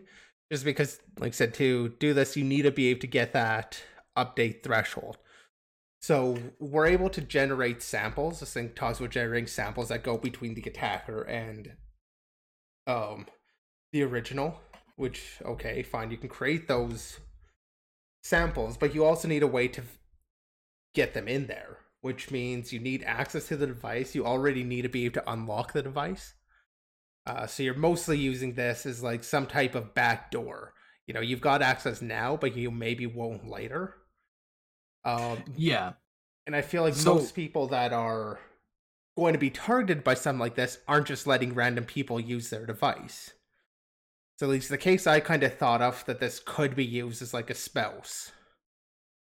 Which is a very good example. I wanted to bring that up because before the podcast, Z and I were talking a little bit, and I was thinking like this doesn't really seem. I can't really see many practical applications of this at all. But the spouse thing is actually a good point because I have heard of stories in the past about spouses installing spyware and stuff on their spouses' devices. So spyware, or you just know that you're going to divorce them and you want to know what they're doing afterwards or something. Yeah, a messy divorce is the case I was thinking of. But yes, spyware is another case there too, where like maybe as a spouse you have access now, but you won't in the future. Yeah. I mean, there's a lot of people that are going to be sensitive to having other people on their phone are already going to be reasonably protected from this. Just because you do need to already be able to unlock the phone, so you need access to the phone. Yeah. So I did want to talk about Assuming we're talking about a phone. I keep saying that. Technically, we could be talking about any number of devices. I think a phone is just easiest to... phones. Phone's easiest to kind of talk about. Yeah. So I did want to talk about a few interesting quotes. One of them was in the conclusion, they stated that it basically had an injected poison sample could lead to a success rate of over 40%. 40%, when you're talking about like exploits and stuff like that, I do consider this kind of an exploit. It's just not, super low level. It does seem a bit low, but it actually isn't too bad when you consider but I mean 40%, that's 3 attempts. Well, yeah, I was going to say, if we're talking about phones, most phones will give you 4 to 5 attempts before they'll attempt any lockouts. So 40% is absolutely good enough in pretty much all cases, if you were able to pull it off. And that brings me to the next quote, is the weak assumptions of our attacker scenario and the increasing adoption of unsupervised template updates highlights the severity of the attack, and the results suggest that increased attention needs to be given to the update procedure. I don't entirely agree with that. I don't think it's like they say it highlights the severity of the attack. I actually think it I see more supervised, like I think there's more supervised template updates than there is unsupervised. And even still, to get those samples in, you still need local access. Like you can't do it remotely.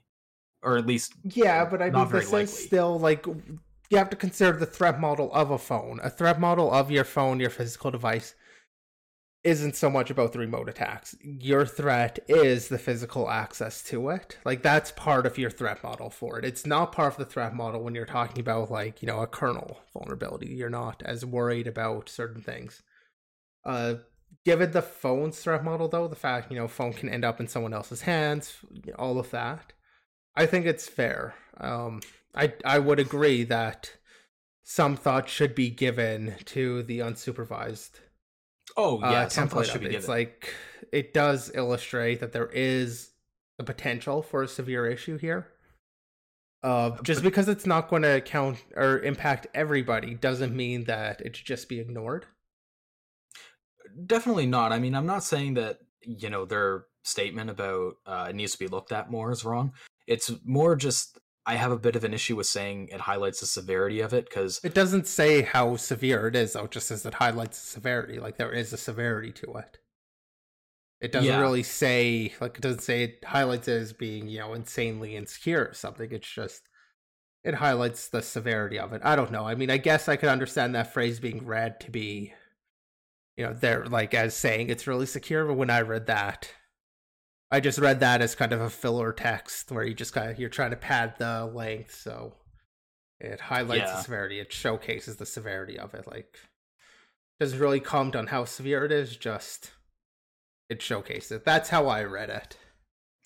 Yeah, I mean, what I wanted to add in there too, though, is like if you could pull this attack in like like one-time use kind of thing. Like, if you're in like a coffee shop and somebody swipes your phone and does that and then can pull it off, it would be a lot more serious. But from what I gather about this attack, it needs to be carried out over a period of time. Like, you need that time to be able to get the... I'm not sure it needs time. You just need to be able to trigger the update, which is when you unlock the device. You do need to inject a fair amount of samples, though, to be able to poison it effectively. So that's how many samples it was? I didn't see an actual number. I thought, because their demo only really showed like 4 or 5 samples. They have number of injection attempts here. IAR. What is IAR? What does that stand for? I'm trying to find where they define it. Do they really not define what IAR is in this context? Let me just go to the beginning, see if they... Yeah, I mean, it doesn't matter. But I mean, it might be in there. But yeah, I didn't look for the actual, like median amount of samples or whatever it took to compromise it. Yeah, they keep using this IAR term. It doesn't seem very intuitive. The first use, they don't define what it is, so kind of wish they did that, but, whatever. Not too big of a deal. So yeah, I mean, overall in conclusion, I think it could practically be used, especially when you bring up that spousal example, but it's definitely not limited. It needs to be targeted. It's not something that's just like, your random person's going to be targeted by it. It really takes some intent and some planning to do. Yeah. Yeah, exactly. So we'll move on to the next white paper, which is the Memory Ranger, preventing hijacking of the file object structure in Windows. So I will say I like this paper's formatting. Font is nice and big. I don't have to zoom in on the page to be able to read stuff easily. You're getting old. I know. So I just wanted to I wanted to praise it a little bit with the formatting, but some of it is worded kind of badly. And what I mean by that is this paragraph. So I'll talk a little bit about what the paper is before going into that. So it basically talks about Windows kernel memory attacks. So, once you do some memory corruption and you get, say, like an arbitrary read or write into kernel memory, this paper talks about what you can do after you get that. So I think this paper tunnels in on the file object structures. So you can basically use an arbitrary... It talks about a particular attack where a driver will open a file in exclusive mode, so nothing else is supposed to be able to access that file while it's open. Like, it'll lock the file. And then it talks about a way that if you get any sort of malicious code running in the kernel, running in another driver, whatever, you open, you do create file to like any other file you want, and a file object gets created. And then you go in and modify your file object with data that gets copied from your victim's file object, so that one that's open in exclusive mode. You copy over 4 attributes from that one into your file object, and then you're able to access the file. Yeah, so it's hijacking that file object. So this primarily appears to be like a data-only attack. It's not compromising, instruction flow necessarily, but you're tampering with heap data to get some sort of primitive, in this case, stealing away the you're getting access to the exclusive file. Yeah. So whatever sensitive data is in there is what you're getting. So what I did want to highlight that I thought was poorly worded was they said, apart from OS kernel and drivers, kernel mode memory includes a lot of sensitive data structures which can be used by attackers, which is of course true. And then they say CPUs do not provide any security features to prevent illegal access to that memory. And that, like, when I first read that was confusing because, like, kernel memory is absolutely protected. But what they mean is it's not protected from itself. Like, it's not isolated. So if you have ring 0 code execution or whatever, you can do anything to any part of the kernel, where they're saying that, it should be isolated. So this driver that has this file object shouldn't be able to access another file object. I'll also comment there, I found their use of legal and illegal just to be a little bit funny. Their use of what, sorry? Their use of illegal and legal in the descriptions to be a little bit funny. I mean, it's not wrong. It just, to prevent illegal access versus, illegitimate or something. Oh no, it just read a little bit weird to me. Yeah, illegal seems like when you think about illegal, when you hear about like kernel stuff, you mainly think about like access violations. So like trying to write to non-writable memory. That's what I think of when I hear illegal. So that might be part of what you were saying there. And then they just go, as a result, gaining rewrite access to kernel memory, they can, access any driver. And how Windows has tried to prevent that is through PatchGuard. But they say that PatchGuard isn't incredibly effective because it has fixed memory regions that it protects. So it detects like Microsoft drivers hijacking, but not necessarily all drivers, is what I could gather from it. And they kind of use some data from recent CVEs published in 2018 to back up that claim. And they talk about advanced persistent threats, utilizing that against the Windows kernel for exploits. So Fruity Armor, which we talked about before, and Sandcat, which I think we also talked about before. I think we talked about both of them at the same time. Did we? Were they released at the same time? I don't remember for sure. I think they might be mentioned in the same report. Doesn't matter. Okay. So anyway, they talk about these attacks, but they propose their solution to it, and they call it Memory Ranger. And it does quite a few things. From what I can gather, it basically hooks kernel API calls. It does a lot. I'm just going to say for reference, the solution is let's add a hypervisor. Yeah. That's the solution. It's hypervisor-based. Run every driver in an isolated area. I add that isolation. I know hypervisors are all the rage, but everything does not need to be solved with a hypervisor. What do you mean? How can you say that? No. I mean, in fact, I think the hypervisors really should be our last line of defense, not our go-to defense for everything. So as much as, this isn't going to catch on. I really doubt it'll catch on. Well, here's one thing I did want to highlight. It says that it tracks memory accesses. So all forms, read, write, execute, and they have extended page tables for each new driver that gets initialized, and they basically prevent attacks from one driver hitting the memory of another by using the extended page tables. But my problem with that is, if you're tracking all these read-write memory calls and execute calls, and you're hooking the kernel API calls and everything, that sounds like a lot of potential overhead and performance hit. And I don't recall they talk about performance. Yeah, I didn't think so. I mean, they talk about it a little bit. They have this quote. Yeah, but not in sufficient detail.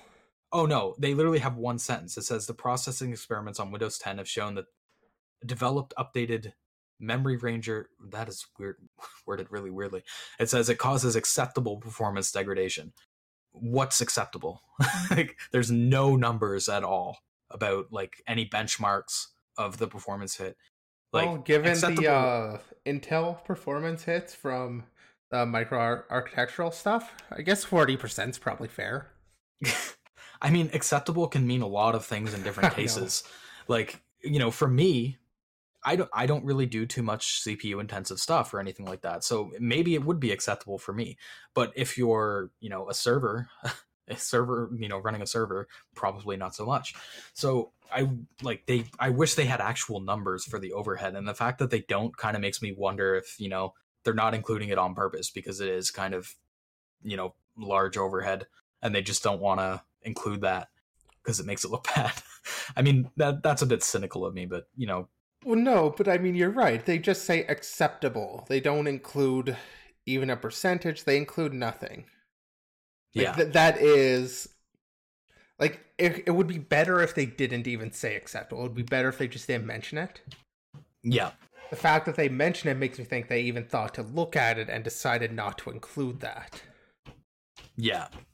So, I'm pretty skeptical just based on that. Well, I mean, a hypervisor solution is... a hypervisor can do a lot, but it is always introducing a fair chunk of performance hit. A significant performance hit. I mean, okay, not always. You can have a reasonably light hypervisor, but... especially when you're trying to inject this, is for this particular case. Like, all of these things kind of start adding up, where it's just not the right type of solution. Yeah, exactly. One final thing I did want to hit on that they talked about was they have this future plans section. And the first thing they have is prevent process privilege escalation.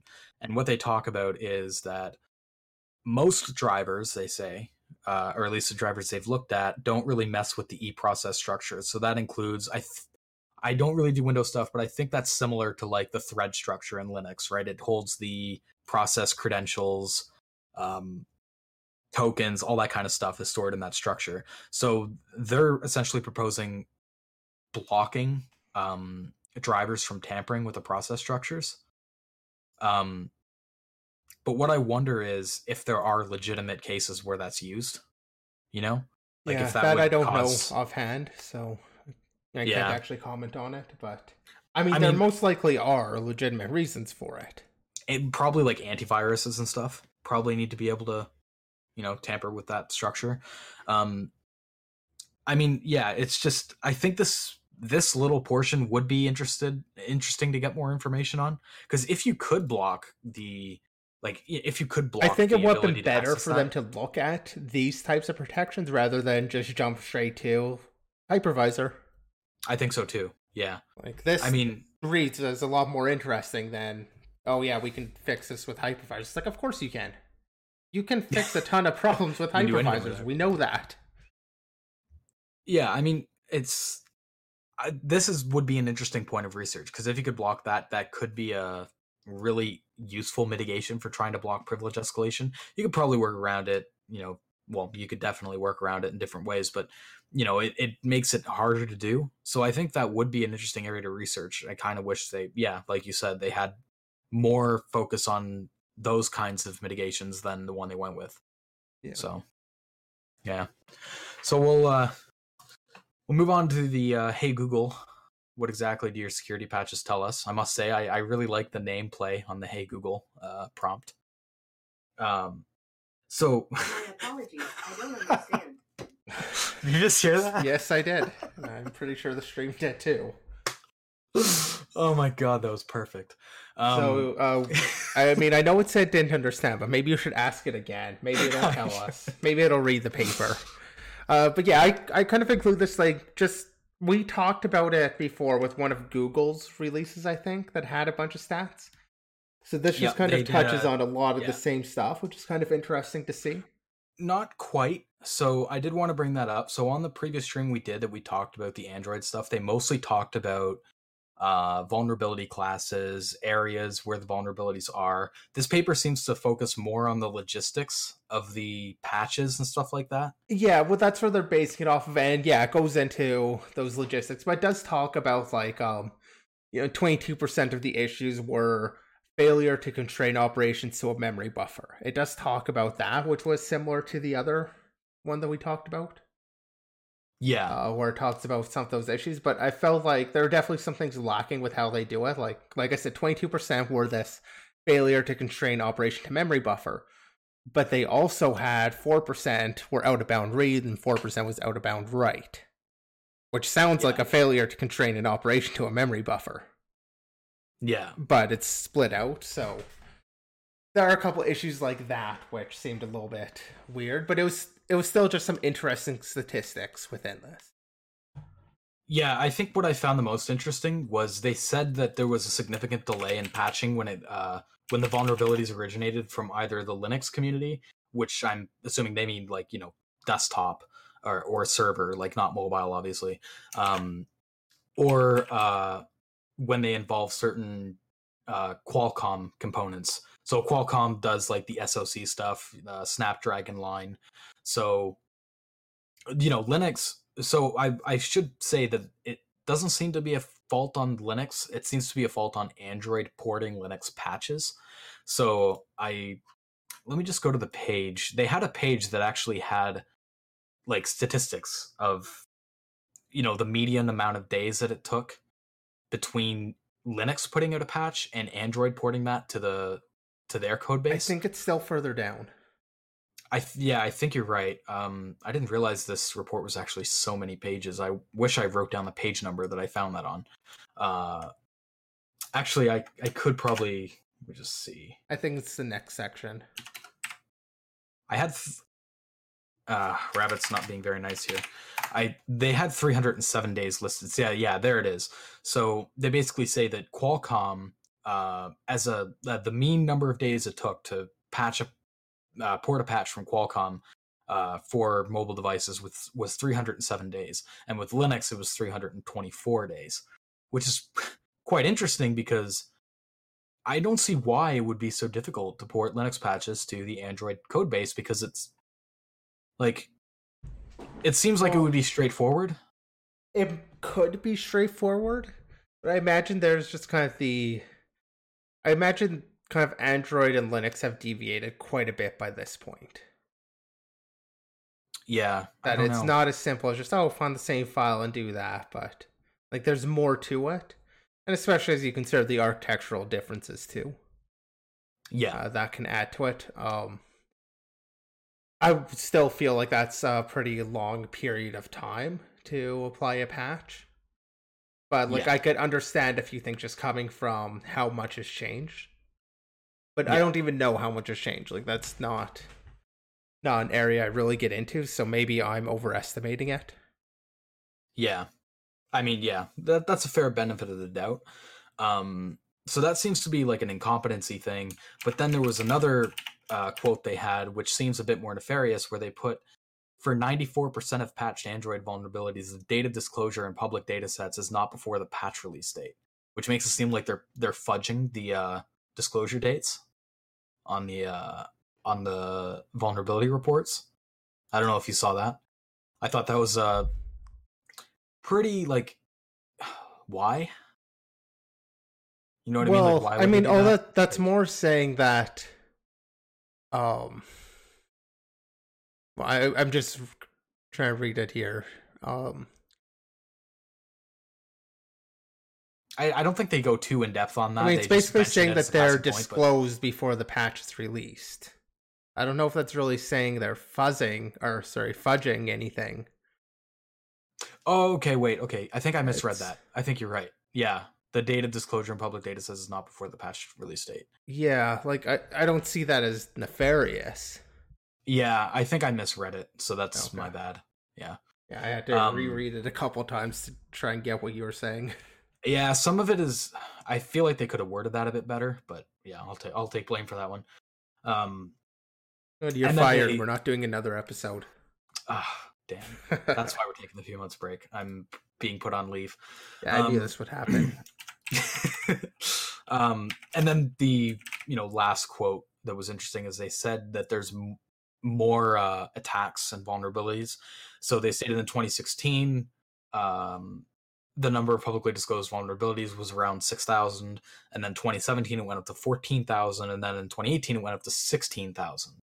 So, as the years goes on, there's like way more, like it more than doubled. Well, yes, but I think if you actually take a look further down, they talk about some of those numbers, and the 2016 numbers only included like 5 months or something. Only included what, sorry? 5 months. It wasn't the entire year. It was like from where they started, releasing the information or something. And like they had a little footnote basically saying like, the 1 year here is really low. Because, if that's true. Although maybe that was 2015. If that is true, I feel like they should have put that next to that statement though still. Because that is an important note that should be kept close by. Okay, this is where I was thinking of it. It's somewhere around here. Okay. But it's a different number. Yeah, 2015, the number of patched vulnerabilities is only for 5 months. Yeah, 2015. Yeah, so that's not the same, but it's also a different number of vulnerabilities than what we were seeing up there. So it's talking about something different too. Yeah, okay. Still, I mean, mobile is definitely being attacked more often. I mean, 2017 seems like it was the highest. Like, you kind of had that peak there, but this is only covering, 5 years, not even. Yeah. I mean, Android has always been a little bit behind security in the mobile area. Well, From I mean, iOS. there's only Apple and Android. Like, being behind is being behind Apple, who has really been on top of the game. Yeah. Well, the biggest issue, and this paper also touches on it, is the software update things, which Google is trying to fix. Yeah. But like software updates in Android is not streamlined by any means, whereas Apple, it's very streamlined. So, well, that kind of comes down. Apple has the benefit of knowing all the hardware, making all the hardware. Yeah. Yeah, they don't have to deal with vendors like Samsung and yeah, Huawei. And like, there's definitely a bigger challenge for Google with Android and doing that than with Apple. Apple's definitely used that to their advantage, though. Yeah. So that's one thing with Android is end-day vulnerabilities are a lot more valuable than they are on iOS. So this talks mostly about 0 days, right? Like new vulnerability discoveries. So when you combine that there's so many being found, and they talk about the security issues, and then you combine that with how much more effective end days are, I think there definitely needs to be a lot more focus on Android. So I kind of like this paper talking about the logistics of vulnerability patching and stuff like that, because I've said it before on previous podcasts. People are very willing, like enthusiastic to try to air other companies out to dry, like Apple, for their vulnerability patches. I think they've had some bad patches before where they were patched incompletely, and an exploit could go around the patch they did, and they got under fire for that. And Google seems to be, people aren't as willing to go after them for their vulnerability patching and stuff like that. I think Google has had a lot of goodwill towards them. A lot of what, sorry? A lot of goodwill towards them. Yeah. Like, Google has kind of been that that favorite company, or the special company that's always been treated pretty well by people. Everybody's always like that, but that goodwill has been disappearing in the last several years. That's been eroding, and we're seeing more hate driven towards Google, especially since they removed the do no evil from there. Really, I mean, that wasn't the turning point by any means, but that was around when I think a lot of the goodwill that was had towards Google as being kind of this almost an underdog. I mean, they weren't really, but I don't know. There was a lot of, like, Google was always kind of the fan favorite. People liked Google as a company, and that's changing. Yeah, I think more people need to start looking at Google's stuff and start, giving them the same amount of scrutiny that people are giving Apple.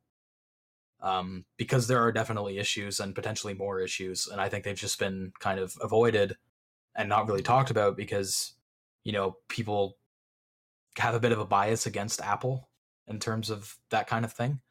Yeah.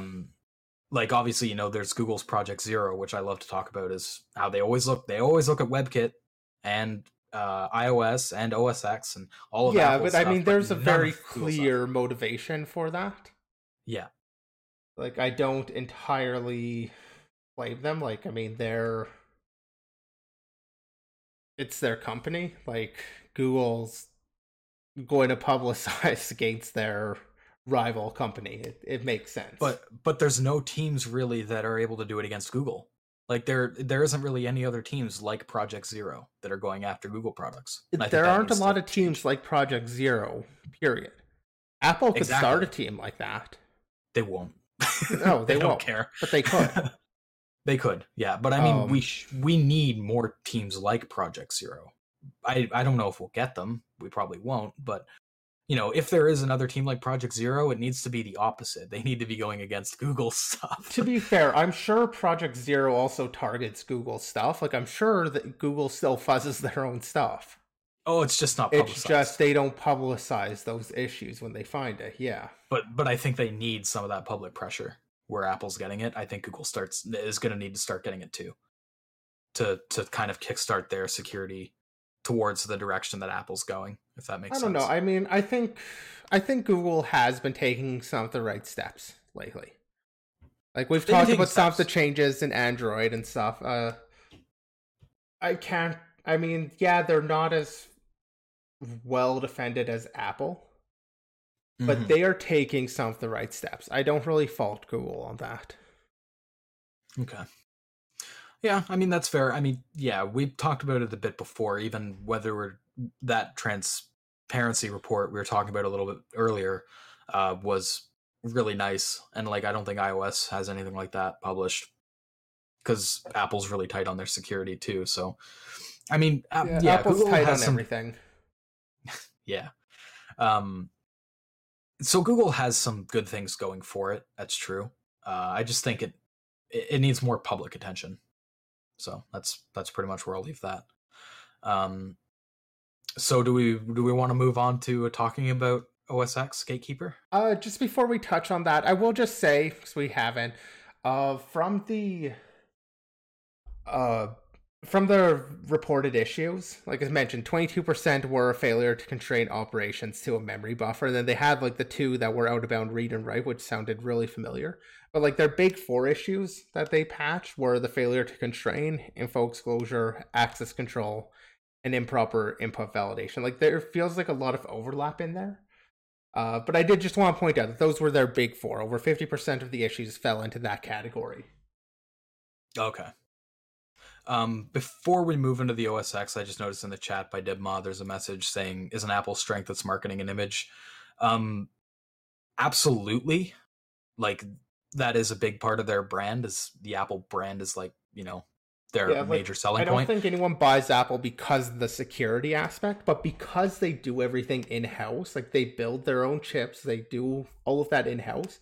They're able to be very tight-lipped about stuff, and they're able to because they have such a hard control over all the hardware and everything, they're able to do a lot of the security really easily. They're able to implement that into the whole pipeline, and it's there, it's seamless. They're just able to do it. Like that's just the strength of how Apple works, but it's not really part of their marketing. Like nobody's really buying it because I mean, maybe it is pointed out a bit. But yeah, I was going to say, like, I remember when there was that big law enforcement case where the FBI was trying to get into a phone. They did push like their privacy stuff.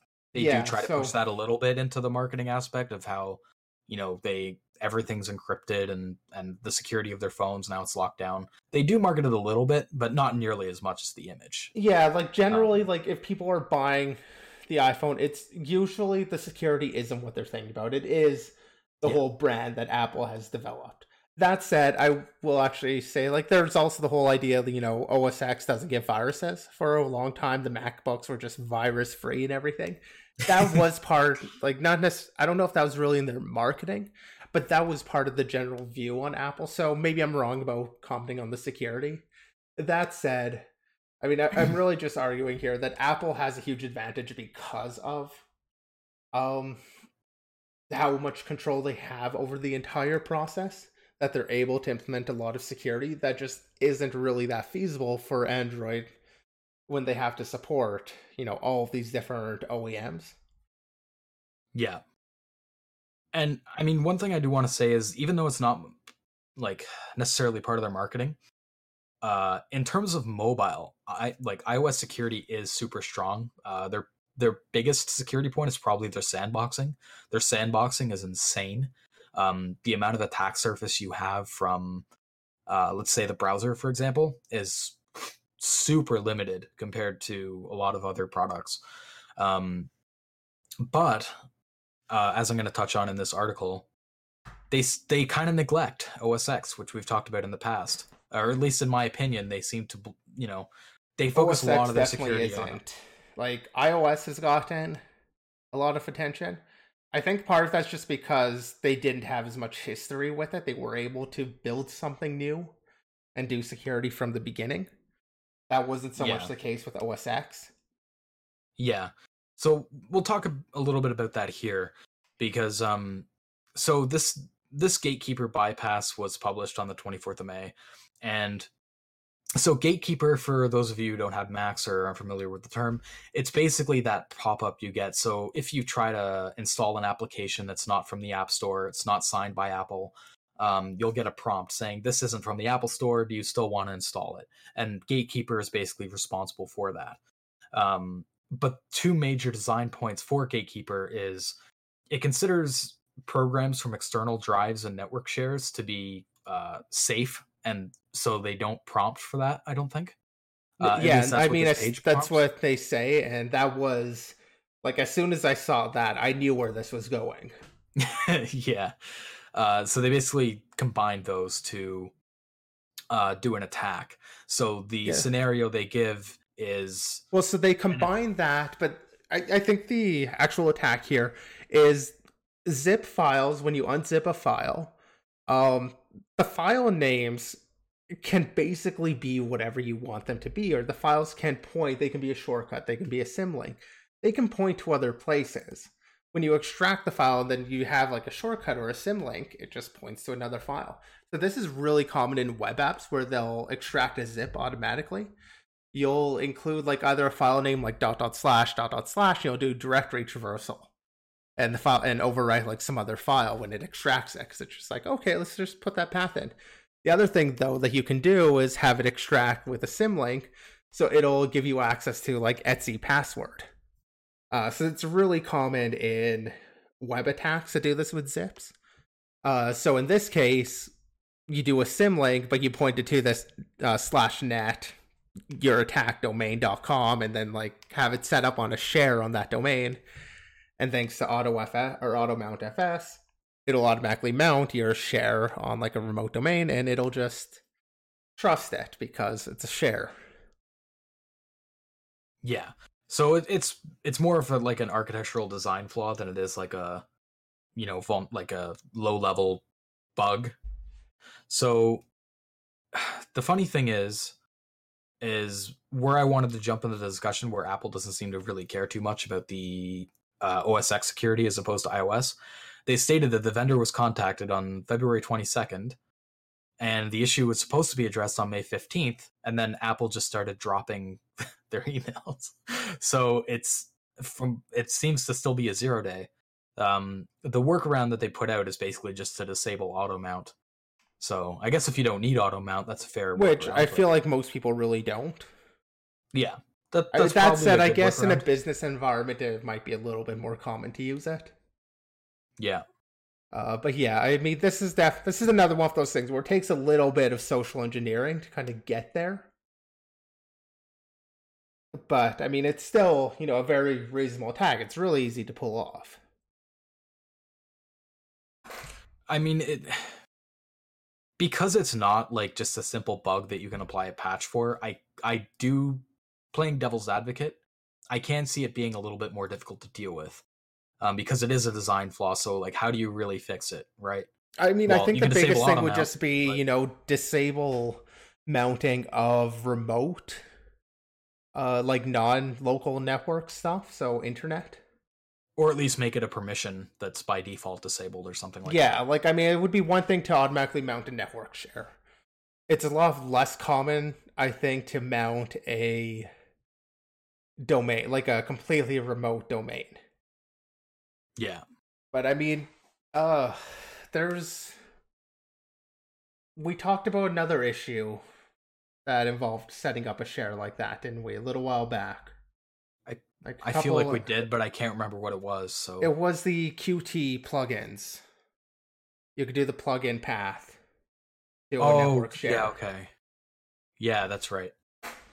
So I think this really comes down to an issue with shares over the internet, which I don't think are really used too often. Maybe somebody will probably come and correct me and tell me about how it's super important we have that, but that just seems like a feature that isn't necessary. Or that, you know, could be behind an extra permission. Maybe not isn't necessary, I could imagine. Because I've done like SSH FS before. Yeah. So like I could understand a use for it. Just, you know, locking it behind an additional permission to actually communicate outside of the local network.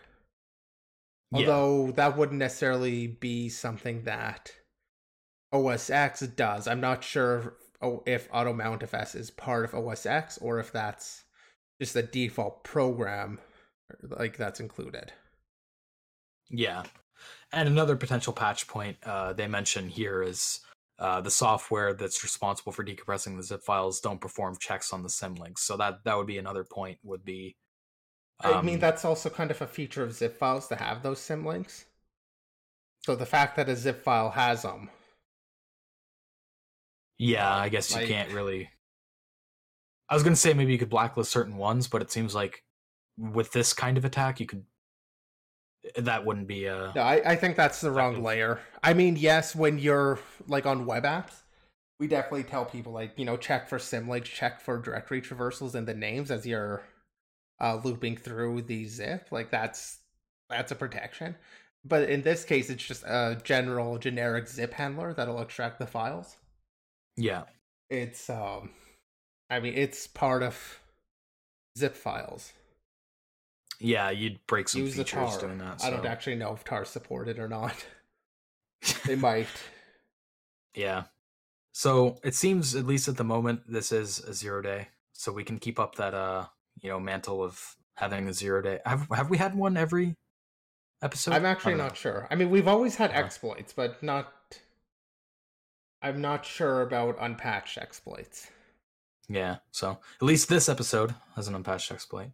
And then the final page that we have up for the day. We're not going to talk about it too much. Just kind of, Yeah, this is more just sharing an interesting little write-up.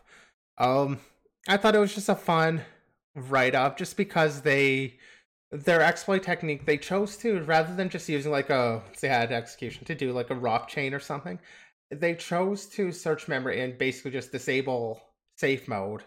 And this is a kind of classic technique out of Write Once, Pwn Anywhere. Old, I guess it's not that old, like 2014 Black Hat, I think. But they chose to do that, enable good old ActiveX objects on the page, and then you get your code execution through the scripting engine. It's just kind of a fun little write-up. I think you had some things you actually want to talk about from it, though. I just wanted to say that, as far as browser exploits go, let me just go to the POC, not the full POC, just the one they had. It seems to, unless I misread something, it seems to be like purely a DOM exploit, pretty much, and it does it through VB script. So the rabbit's kind of freaking out on me here, and I can't really read what that says because the text is blurry. But I can't read that either, actually. Goddamn rabbit. But yeah, it seems to be like a more simple browser exploit than a lot of the ones that I've seen. I didn't want to go too in depth on it. I just thought that was an interesting. Yeah, point. I mean, this is a write up. If you want to read it, go actually read it from them, not us trying to summarize it. Which is definitely what I recommend. To go take a look at this write up. And another thing I will say is, this does seem to me more of like a fun thing. It's probably not something you would see weaponized in the wild because it's Internet Explorer. Internet Explorer is pretty much dead. It has to. It has to be IE8 or lower for the emulation level. I mean, it's not really practical. You know what I mean? Like most people who used to use Internet Explorer probably using Edge now, or Chrome. Like Internet Explorer, I know very some small local government here still uses IE6. Really? Okay. IE6 is still mandated for some of them. Yeah. That's sad. But okay, so maybe it is a little bit more practical than I thought. But yeah, just if you're interested in browser exploits, it looks like a pretty cool write-up, talking about, like DOM, methods and stuff like that, and fast paths, which is like the big thing in browser exploitation. So if you're interested in that, definitely take a look at that write-up. It looks to be fairly accessible, as in it doesn't look like you have to have too much of a background in browser exploitation to be able to read it. So yeah, we'll have that in the description below.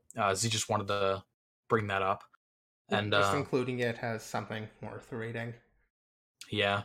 So yeah, that's pretty much all the topics that we wanted to cover.